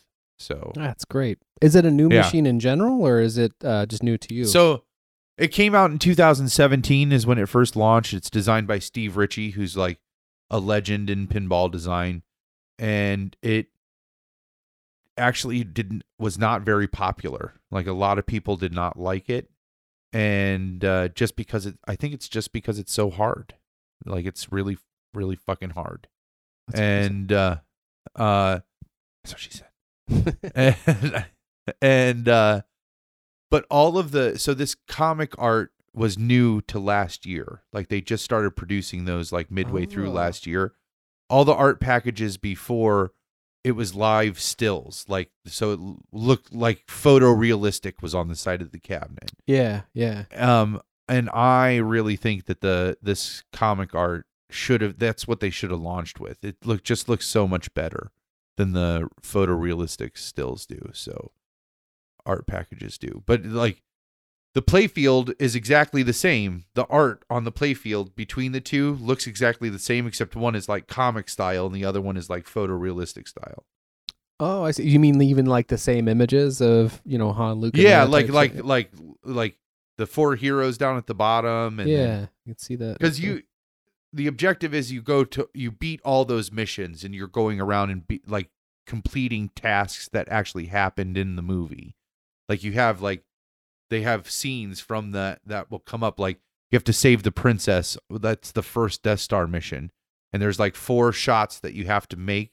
And once you make one, a timer will start for you to make the next one. And if you can keep making those 4 shots before the timer runs out, you get more points. But each time you make one of those shots, you get a little clip of the progress of Luke, Han, and Chewie moving towards rescuing the princess from the Death Star. Like when, so Yeah. And then the second mission on that is where you have to, oh shit. What do you have to do on that one? I know the third one is like blow up the TIE fighters. Like you have to do a shot and then hit the TIE fighter and then do another shot and hit the TIE fighter. And then that will get you to the point where you can play the last mission where you try to blow up the Death Star. There's like, it's just the light show is fantastic. And then you couple that with like the John Williams score and the footage, the good footage from the original trilogy with that beautiful art package and like the shaker motor and all, and then the R2 topper. It's just it's fantastic. It's really awesome. Really a good machine. And eventually, once it loads, there will be 40 minutes of unboxing. You discovering, yeah. Yeah. I did so I don't know. I don't think we talked about this. Did we talk about me ultimately posting that Bruce Springsteen unboxing like years after I shot it? Last time? You may have. Okay, maybe not. So one of the things that I've been doing recently too was listening to the volume 2 of his so that there's these beautiful like vinyl box sets that come out in 2014, and then I think maybe 17 or 18 since we've been doing the show of like Bruce Springsteen albums, you know, up to through Born in the USA in 1984, and then the next volume came out of it's like Tunnel of Love through Tom Joad and the Greatest Hits. And so I think I shot unboxings for both of those, but I never posted them, or I waited too long, and you're like, you should just throw that up. People will like it, you know, even though it's old and there's already. So I didn't, but when I was doing my best of the year sort of music mix, I wanted to reference that because of some of the things that were new to me or that I liked were because I was using those box sets and all these other things to go through as guides through Mr. Springsteen's catalog. And so the day I finished, I think I put them both together in one and just tossed it online. Like and we're waiting for it now. Like you hit the upload button and it takes a while and all this. Yeah. During that time, the Bruce Springsteen social media channels like launched like coming to vinyl for the first time, like the next basically wave of his career. They're not doing a box set, at least not that they've announced. But it was just so bizarre that and so I remember posting like because I do post about that and various other things on Instagram sometimes, and I was like, I thought when I readied this post that it would be completely irrelevant, like years old, and I was just doing it for this other reason, but it turns out to be kind of timely, and yeah. So I don't know. I haven't seen how many people have watched that, but it is it's kind of funny, the whole unboxing thing, and it was a sort of serendipitous timing then for me with that.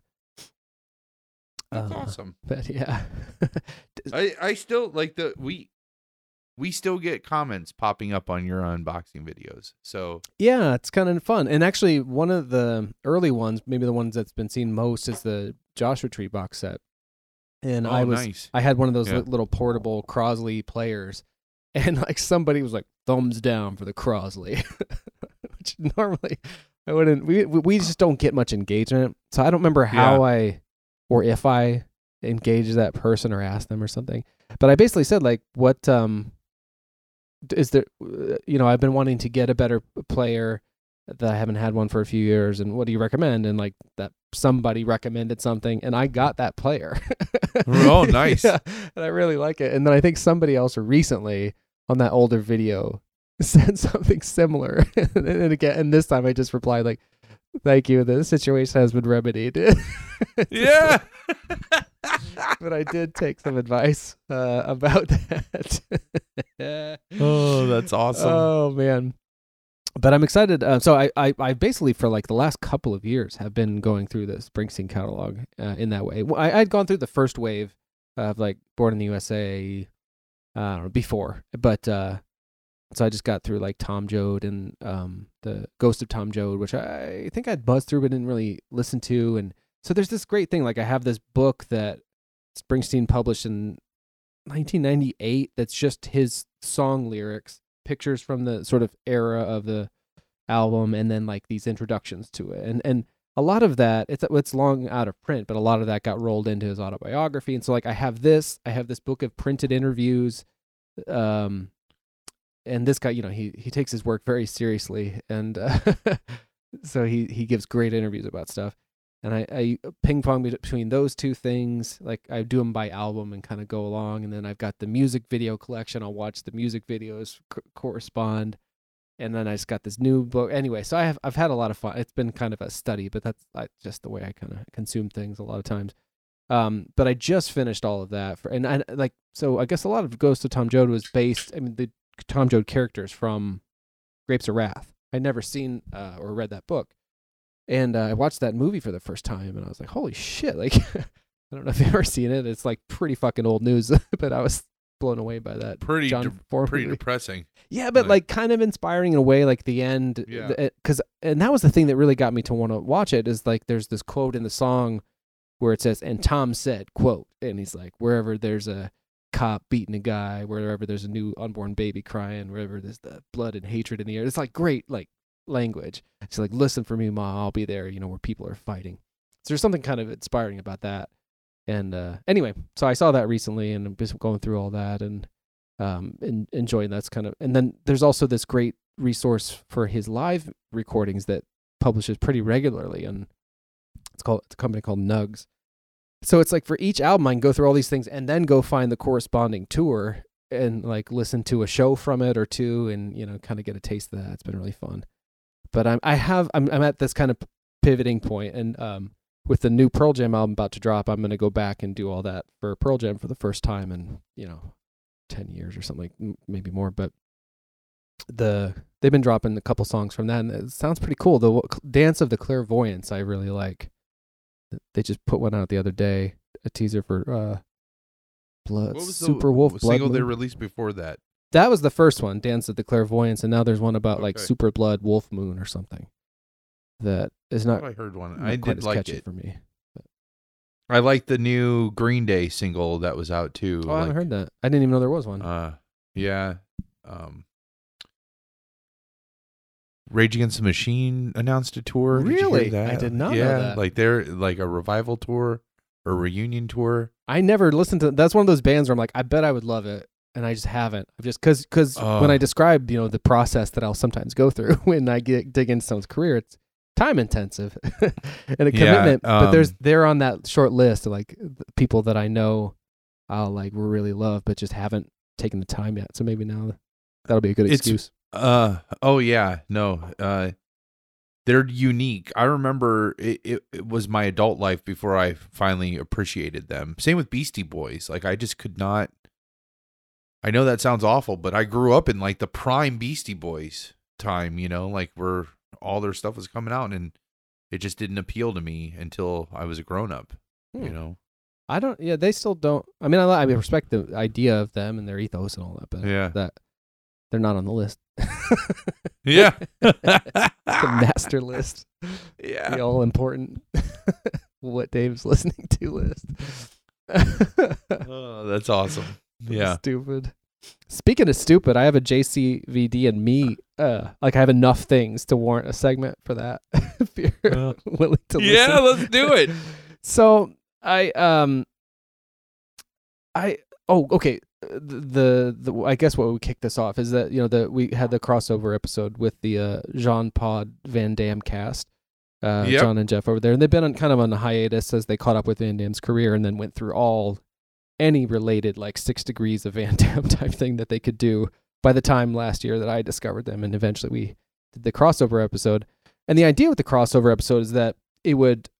We toyed around with like, would we some of the ones on other podcasts I've heard, it's like the first half of a conversation will be at one person's show and you got to go over to the other to hear the conclusion of the conversation. But what we elected to do between our two shows is just have the same conversation wrapped up in presented on each show to each audience. And so John communicates with me on Twitter about Van Damme stuff or the slow progress of like getting this crossover episode ultimately published, as I think Jeff's schedule has changed a lot, and I think John's been sick a lot and doing a lot of other things. I think I mentioned in our wrap-up show like he did a professional wrestling course himself.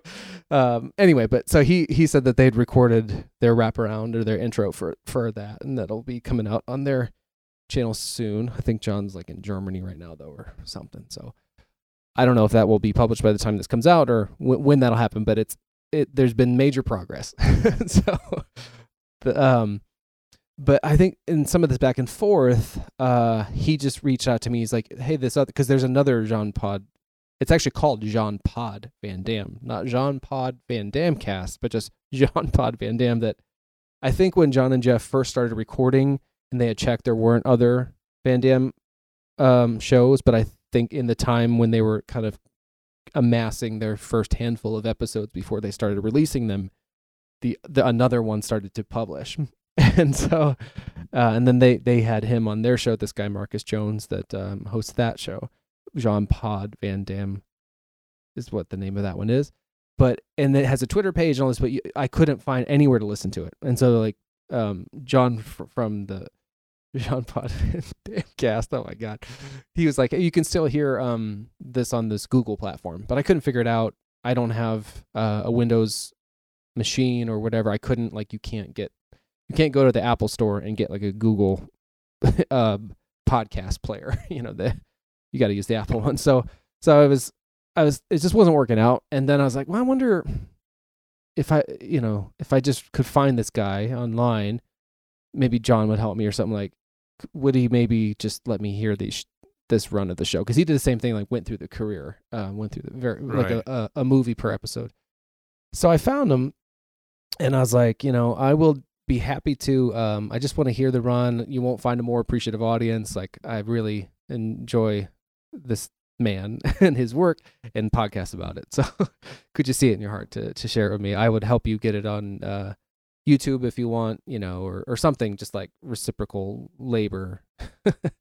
I think I just basically asked if they'd be open to sharing it. And he got back to me like right away. He's like, yeah, sure.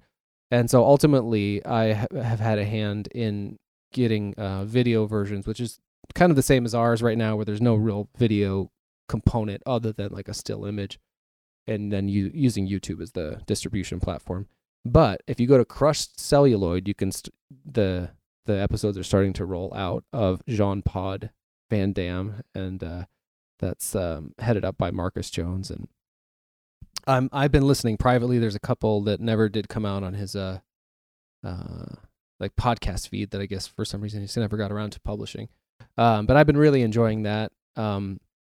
It's different than John and Jeff's show in that it's still somebody with the same kind of youthful, and he's a similar generation to them, where like they talk a lot about like seeing stuff on TNT and all this, and different than like me being a 10-year-old seeing Lionheart in the theater type thing. But the general sort of love for Van Damme is there, but also, if you love Van Damme and you still love Van Damme, you have to have it. He's not like without folly or, like in his personal life or in film. So like there's always right. And he's great. Thankfully, he's got a great sense of humor about himself, etc. But so all of that kind of comes into play where you're able to kind of embrace the whole thing if you do, as the hosts of these podcasts do. And somehow I didn't end up hosting one on my own, but but the way that the Marcus's show is different is that Marcus is also a general kind of film geek. Not just of genre cinema, but of also like kind of more, I don't know, I guess let's say arty stuff or something like that. But he's involved in this, I don't know if it still exists, but the Dissolve Film Group. So it's a lot of like, I mean, I'll say film snob. I hope no one takes offense to that. But like people that have strong opinions, as you do sometimes when you're younger, perhaps through your life, if that's your personality, of about what is good and what is bad in movies and cinema and stuff like that. So people are passionate about it. So Marcus is one of those people, but he also is just like loves Van Damme movies, and he loves like kind of trashy action cinema or whatever. And so he'll invite someone on who picks one of Van Damme's movies, but maybe has never seen any Van Damme movies, and they kind of evaluate them from this different perspective with him, who loves it, but also can kind of see them where they are and discuss things from a different perspective. So I've really been enjoying that. I think they've so I put them up on YouTube, and then he goes through and puts in like the metadata and then publishes them publicly as he sees fit. And I think there's Bloodsport and the Friends episode and Hard Target there so far over at Crushed Celluloid. So that was item 1 and 2, I guess, of my Jean-Claude Van Damme corner. Similarly with the podcast angle, Mr. Van Damme is going to be hosting a podcast of his own, which I don't know if we talked about. Yeah, we did talk about it. I remember the text, but I yeah. So it's called Damn Good Fight. And he's co-hosting with his son Chris. And I guess they're going to just kind of talk to people in probably various fields, but just like the tenacity or whatever their journey is to achieve some level of success, I guess. But it's there's like I think it's damngoodfight.com. Let me double check that real quick. But there's like a sample up, and you can sign up for a mailing list to be notified when episodes start to roll out. But it seems to be a fun dynamic where, JC is pretty kooky, and and his son kind of grounds him a bit. But also there's like a knowing back and forth where I think Van Damme is playing into the role of maybe not understanding this, that, or the other, and it's, I don't know, it's a fun, like, kind of, it's not like Abbott and Costello exactly, but they're kind of a comedy duo, at least in the teaser. So I think always, though, it comes down to Van Damme, like, I came to this country and I had a dream.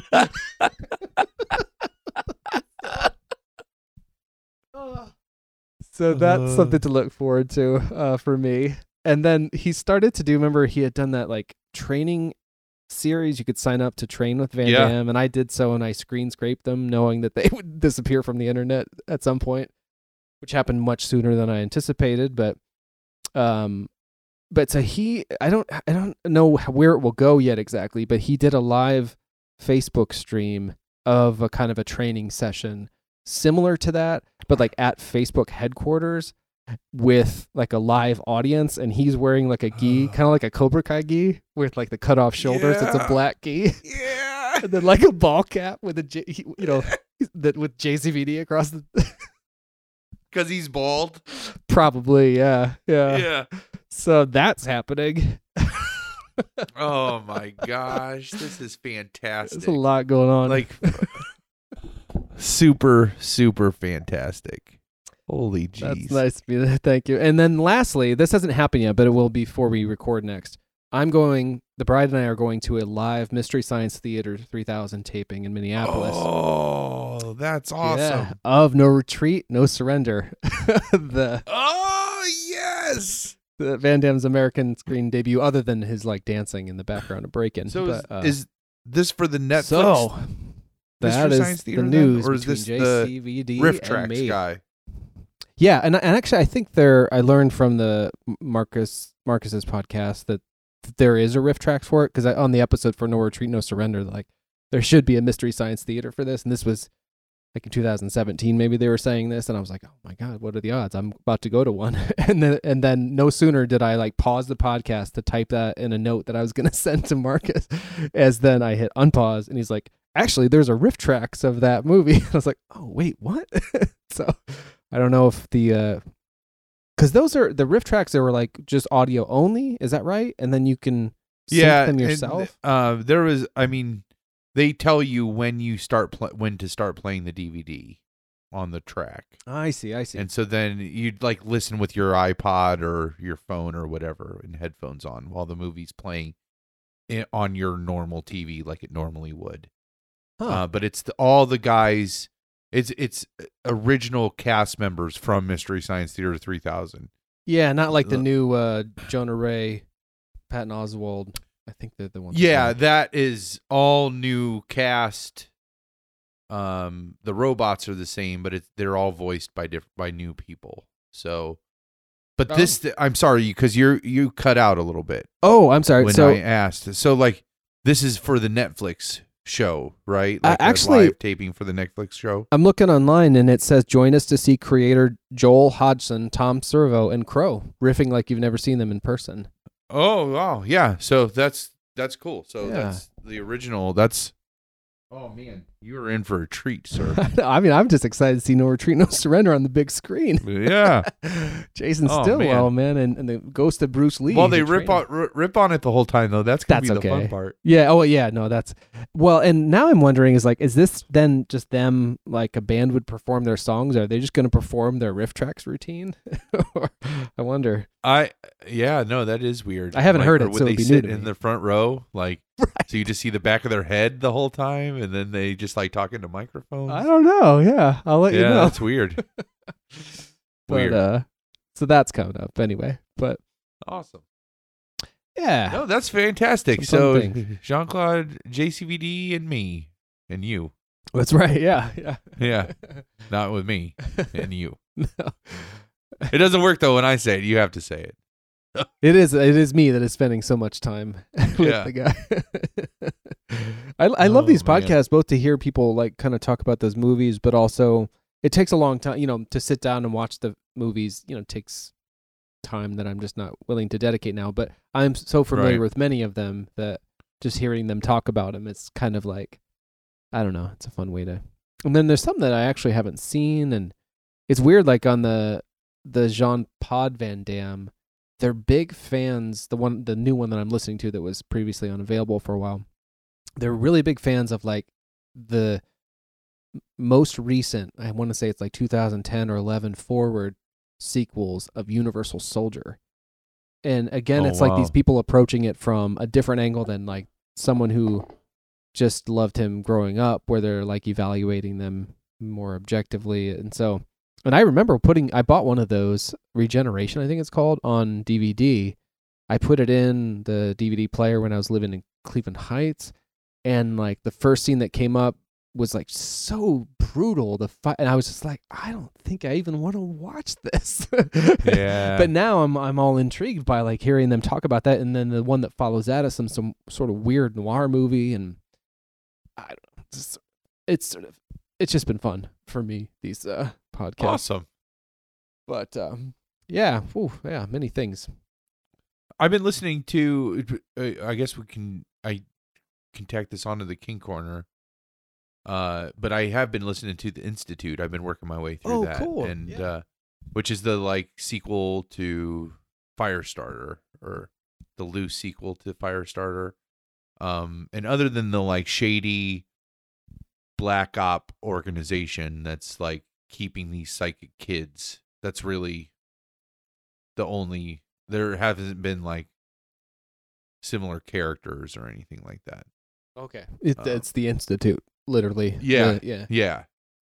So that it's been good. I just put together a list of good audiobooks of Stephen King's to listen to for one of the guys that I work with. What from memory, what can you recall? So you were like, these are some particularly good ones. Oh yeah, like seminal ones, like ones that he should start with. It, of course, is a masterpiece. The Stand. I think I've had Salem's Lot in there, the Dark Tower series for sure. Not a lot of stuff from the 90s. Isn't that funny? Tommyknockers. I love the Tommyknockers. Such a good book. Was that 90s? Those were the big or ones. did that as a book come out in the 80s? I think that came out maybe in the early 90s. Late 80s, early 90s. 80, 89, 87. That's a good question. Let's find out. The one that would be next for me, I think, is the word dragon in it? I want to say Dragon Eyes. Eyes of the Dragon? Okay. Oh, that's funny, because that one of the Van Damme movies I haven't seen, but may still not, based on both podcasts, not recommending it. It's called Dragon Eyes. But so Eyes of the Dragon. Yeah. Eyes of the Dragon. I think I started Tommyknockers, November 10th, 1987. Oh, nicely done. Nice. Yeah. I understand. Like, that's the kind of thing that I know, too, like about certain stuff that I wish I knew useful things, but really I just know that type of thing. I was like, Tommyknockers, I believe that was 87, 89, maybe. Let me see. Oh, 87. Yes, that's the year. Yeah, I really haven't been listening to any audiobooks. I've been listening, I guess, to a lot of music, and then a lot of the music that I was listening to in order to get it up on the Dreaming Out Loud site. But I think I'm right close to I'm right close to being the right thing to listen to would be Dark Tower books. And so I feel like, I don't know why, but I feel like summer's a good time for that sort of thing. Oh no, it's good. Especially if it takes you into the fall, like as it's ending. Like that's a great time to listen to it, for sure. Would you still have it up in front of you, the library thing, or would you close it? I don't have any library thing up. I just typed in when it was Topping Knockers published. A lot of times I go to the Stephen King site for that, and they have like they call it the library. Oh yeah. I can't remember what would be after the dragon one. It might be like the second Dark Tower book. I'm not sure, but thanks. Let me see like here. to just wildly question and then not take action to find out. Let's see here. Eyes of the Dragon, yeah, Drawing a 3, which is yes, the second. That's the one. second. Okay. That's kind of what I was thinking. I was do Eyes of the Dragon. I would do Eyes of the Dragon, so listen to that first. Because it's super short. It's a fairy tale and it's read very well. Cool. And then do the whole Dark Tower series. Awesome. Yeah, that's the route I would go. All right. And I would just do the updated and revised edition of the Gunslinger, like that one will be read by George Guidall. Guidall, which whatever previous one would not be. Yeah. Okay. The original version of it was read by Muller. Okay, so Guidall. Okay. Frank Muller. Yeah. It's funny. I listened to. Oh, sorry. Go ahead. Oh no, I just the revised and updated edition just feels it creates more continuity for the whole series. He fixes some contradictions that were created later on in the series. So cool. Yeah, I'll go with that one. I was realizing, or because of hearing the Cycle of the Werewolf audio that you hooked me up with, I realized that some of the maybe less well read, or like not like a Frank Muller or whatever, might be not just audiobooks, but like series for the blind. It very well could be, because it says that at the end of it. It's like, for the library of books for the blind. I'm like, oh. So maybe like Rage is that kind of thing too, where it's like, come on, you dipshit motherfucker. Like, yeah, and I just don't think that. So I remember getting from the library this audiobook version of The Hobbit, and it was like big. It was like this big, because it was unabridged and it was on cassettes, Oh yeah. And I remember I couldn't listen to it because it was read. I was younger, like so dry. And audiobooks weren't my thing, and it was read like Rage, where there was it was just, I'm just reading the words that are on this page. I'm not reading the story. I'm not telling the story. I'm reading the story. Yeah. Right. Yeah. And I think that's what audiobooks were until you started getting readers like George Guidall and Frank Muller who were like, no, let's actually tell the story while we're reading it, Right, yeah. And I could see, so I've had some people tell me I don't like audiobooks because I don't like having some other person's version of the characters I like picturing what they sound like myself and build, like that's part of the experience of reading for me. That's what I've heard people say. I totally get that. But I would much rather have somebody, if I'm going to listen to an audiobook, telling the story versus just reading it, for sure. Oh, so, yeah. But I think some of those early ones, like they're obviously like ripped from a cassette, like you can still hear like the analog buzz, like fuzz sound, on them. And yeah. And I think that was just because he was not like, he was Stephen King. Even at this time, like he had some notoriety, but just there wasn't a market like there is now for audiobooks. And I can imagine like when it was just cassettes, they wouldn't be they wouldn't be marketable at all. Like, he hated abridgments, and so all of his books would have to be that, like 45 cassette tapes, like to get one book. Like, that's not like cost effective at all. Right. So, to make probably either. So there's a lot fewer of them. So I could see where some of these like lesser publications that weren't these huge giant like New York Times bestsellers, that they just kind of got the like, we have to do this to fulfill some requirement. Like this reading is for the blind type thing, It was fun. We're kind of lucky in some ways that I'm not home, because I earmarked, because I had listened to that Psycho the Werewolf audiobook, because I had read that one because it was short. Like, I read it on the plane or something last year. But I read the screenplay, which I talked a little bit about, like how the werewolf talked and stuff. But I had earmarked a handful of passages because the descriptions was the first and only so far Stephen King screenplay that I've read. And it's just hilarious. Like, there's things in there. He's like, well, I'm sure the director will want to do something like this. It's like so casual. He's like, I don't know, maybe we're pointed up from beneath. It was the screen direction. And it wasn't always, but there's a handful of times the screen direction was just, it made me laugh. Like, I could hear him as the author, or just as Stephen King, the personality kind of coming through.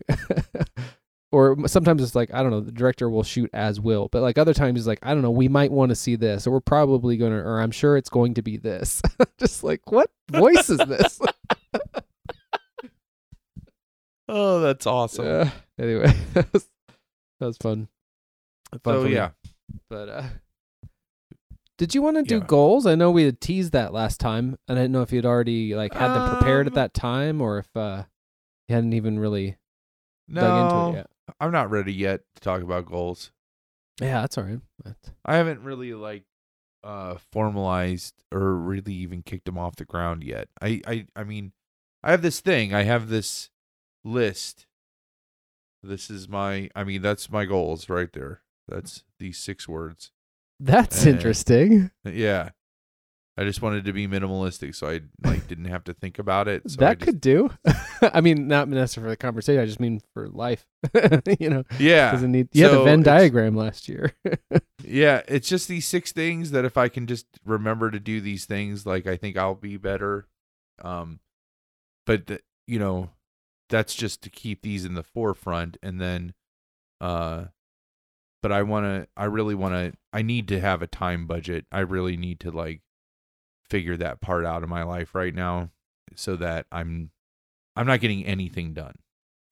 Like, it took me like 2 weeks to just edit this video that really iMovie did most of everything. I just don't get anything done. So I think if I really make this time budget, like, that'll help, where I just say, okay, this time is for this thing, this activity, so that I don't have to think about, well, what do you want to do with this limited amount of time you have? That part's already figured out, so I can just jump right into doing that thing. So, yeah, maybe March. Maybe March we'll talk about goals. Yeah. And I'll have some stuff firmed up then. So,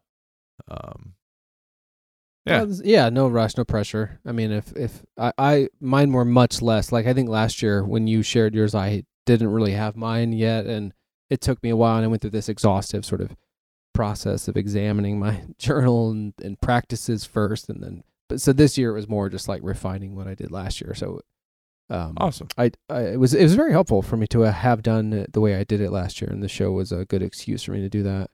But it's not something that is especially important to me to share. So we don't have to do them ever, really. If you find if it doesn't come around to it, I will have much. I will be much more prepared to talk about them, I think, next month. So cool. Well, it sounds like you've been doing some like good stuff that I know you want to do, like be intentional about like spending time with humans and stuff, and so these pinball parties and stuff, and the league. It's all good stuff. That was all good. I'll leave on this. We'll wrap on this like little fun anecdote. I destroyed our toilet in our house. Go on. This was a nightmare when it happened. I can laugh about it now, but it was awful. Just in the sense of, I know you don't watch fail videos, but a common thing in fail videos are people that are recording and trying to be funny by putting firecrackers in toilets, and usually the toilet just explodes, like the whole thing explodes. Oh, whoa. And it's like kids will do it at like parties or rentals or whatever, and I'm just like, motherfucker, do you know how devastating, like, how would you even deal with that? How would you deal with a toilet just like 1 second being a toilet and the next second just being a fucking disaster, right? Like, how do you deal with that in your life? And I would see this happening in these, like, not all the time, not every fail, like, compilation, but every, like, 20 of them, there would be one of those where a toilet would just, one frame, it's a toilet, and the next frame, it's a fucking disaster, right? Like, and so this language for some reason, because I know you're talking about like physical destruction through like a firecracker, but all I can think of is my experiences with that privately. Well, I mean, just think of what a toilet is, like, and what it does, and then it holds 2 gallons of water. Water is like the most destructive force on the planet, right? And so I destroyed a toilet, and it wasn't that I just destroyed a toilet. It was a night that, like, we were getting an ice storm. It was 8:45 p.m. and Lowe's closed at 10. So, like, went to go to use the bathroom. Through a series of unfortunate events, the tank of the toilet that holds all the water for when you flush it cracked, and then emptied out all over, and then the water is still on. So, so you're talking about the top that's like behind you if you're sitting down. Yeah. Oh man. And were you sitting down at the time? And so, so what happened was I didn't look. And I tried to sit. I was gonna sit down, and the seat was up, and so I sat and fell back. And when I fell back, it hit that tank and cracked it. And then all this water was everywhere, just instantly, just water, just up to my ankles everywhere in the bathroom. Like, I'm just like, where the fuck is this water coming from? I thought the bidet was on. It wasn't the bidet. It was just like every towel we had comes out all over the floor to like sop up all this water. I finally get the water turned off. I had a guest over. We were playing pinball. You weren't alone in the house at the time? What's that? You had someone over at the time? Yeah. Oh, no. Yeah, so I was like, I'm sorry, you got to go. I have to go buy a toilet. Like, I never have put a toilet in before. Like, and I'm like, okay, you can do this. Like, you can put it, like, I went from never having, like, from thinking somewhere in my brain, the highest level of crisis that you could ever have to deal with is your toilet exploding, right? Like, I went from that to like, and I got to put a toilet in now. Like, you know, like, and so I went and I had a toilet. I didn't have it installed, but I had a toilet in my house ready to be installed in less than an hour after it broke, right? But then I had to make multiple trips to like 24-hour Walmarts because our house is fucking outrageous and not everything is like the way it should be. So I would be like, oh, now I need this thing. So I'd have to go back to Walmart and get another thing. It was like I was up till 3 a.m. trying to like get this thing. I finally got it all put in and it leaned and I'm just like, this isn't right. So the next day I took it all out again and like reinstalled it, but it's all, then I talked to my landlord and I'm like, this is what happened. I was like, my fucking fault. Sorry. But I put it in. I didn't want to bother you. but can you come over and look at it just to make sure that it's up to you're okay with it? And he's like, oh, you did an excellent job. It looks great. And I'm like, awesome. So, yeah, man, just when you think like, what's the worst thing that can happen to you? Your toilet exploding, and then it happens to you. You can like, I didn't handle myself very well in the moment. I will admit that. But in hindsight, I still got the fucking toilet installed. Like I was able to deal with that problem. Like it's like, what do you mean? Not the end of the fucking world. Just bolt downstairs and you're like, get the fuck out of here! I got all those things. All I wasn't like, gonna do it. Dripping water. Like I have like my like one leg of my jeans is wet, literally from my belt loops down to the ankle. The other leg completely dry. How did that happen? Like I don't know how that happened. Fucking crazy. Oh my god. Just like pouring water everywhere and just outrageous. So yeah, but they sell a whole toilet in a box. It's got everything you need in it. Huh. As long as like your house is set up properly, which mine is not. So, but yeah, both of ours could use. All I could think of is I was like, we gotta shit in the morning. Our morning time is our shit time. Like, that's when we shit. What are we gonna do if we can't shit?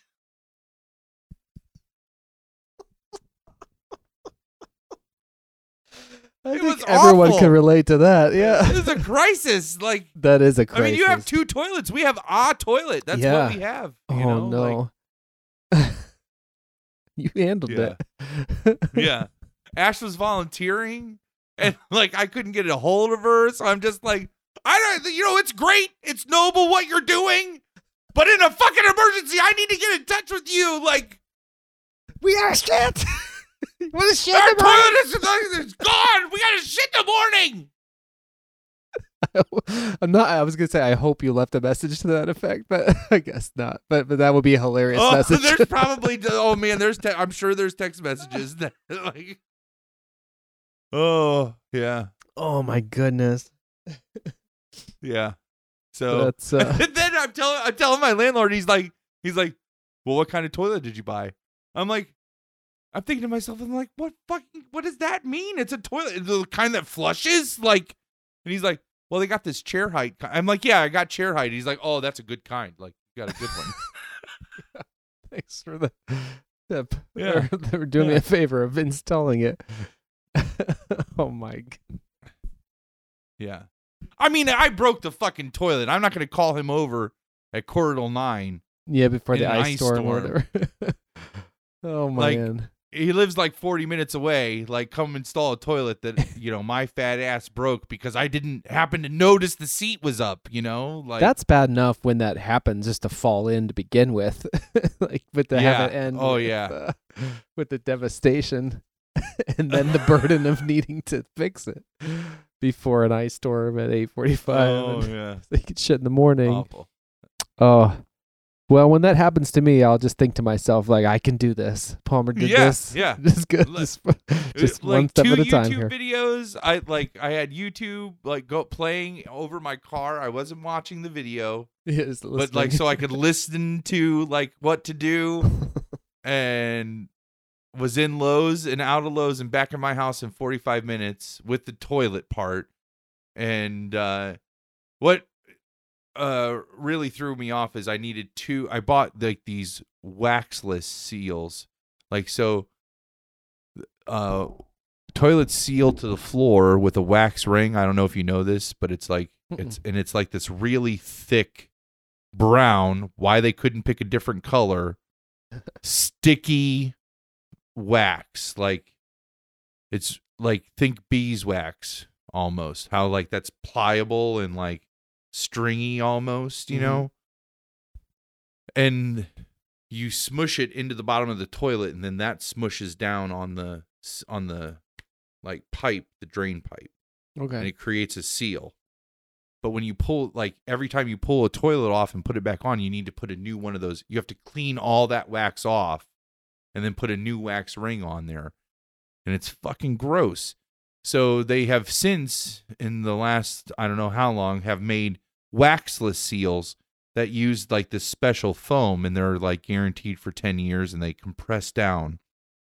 But you can reposition the toilet. You can take the toilet off and on, and no leaking with those.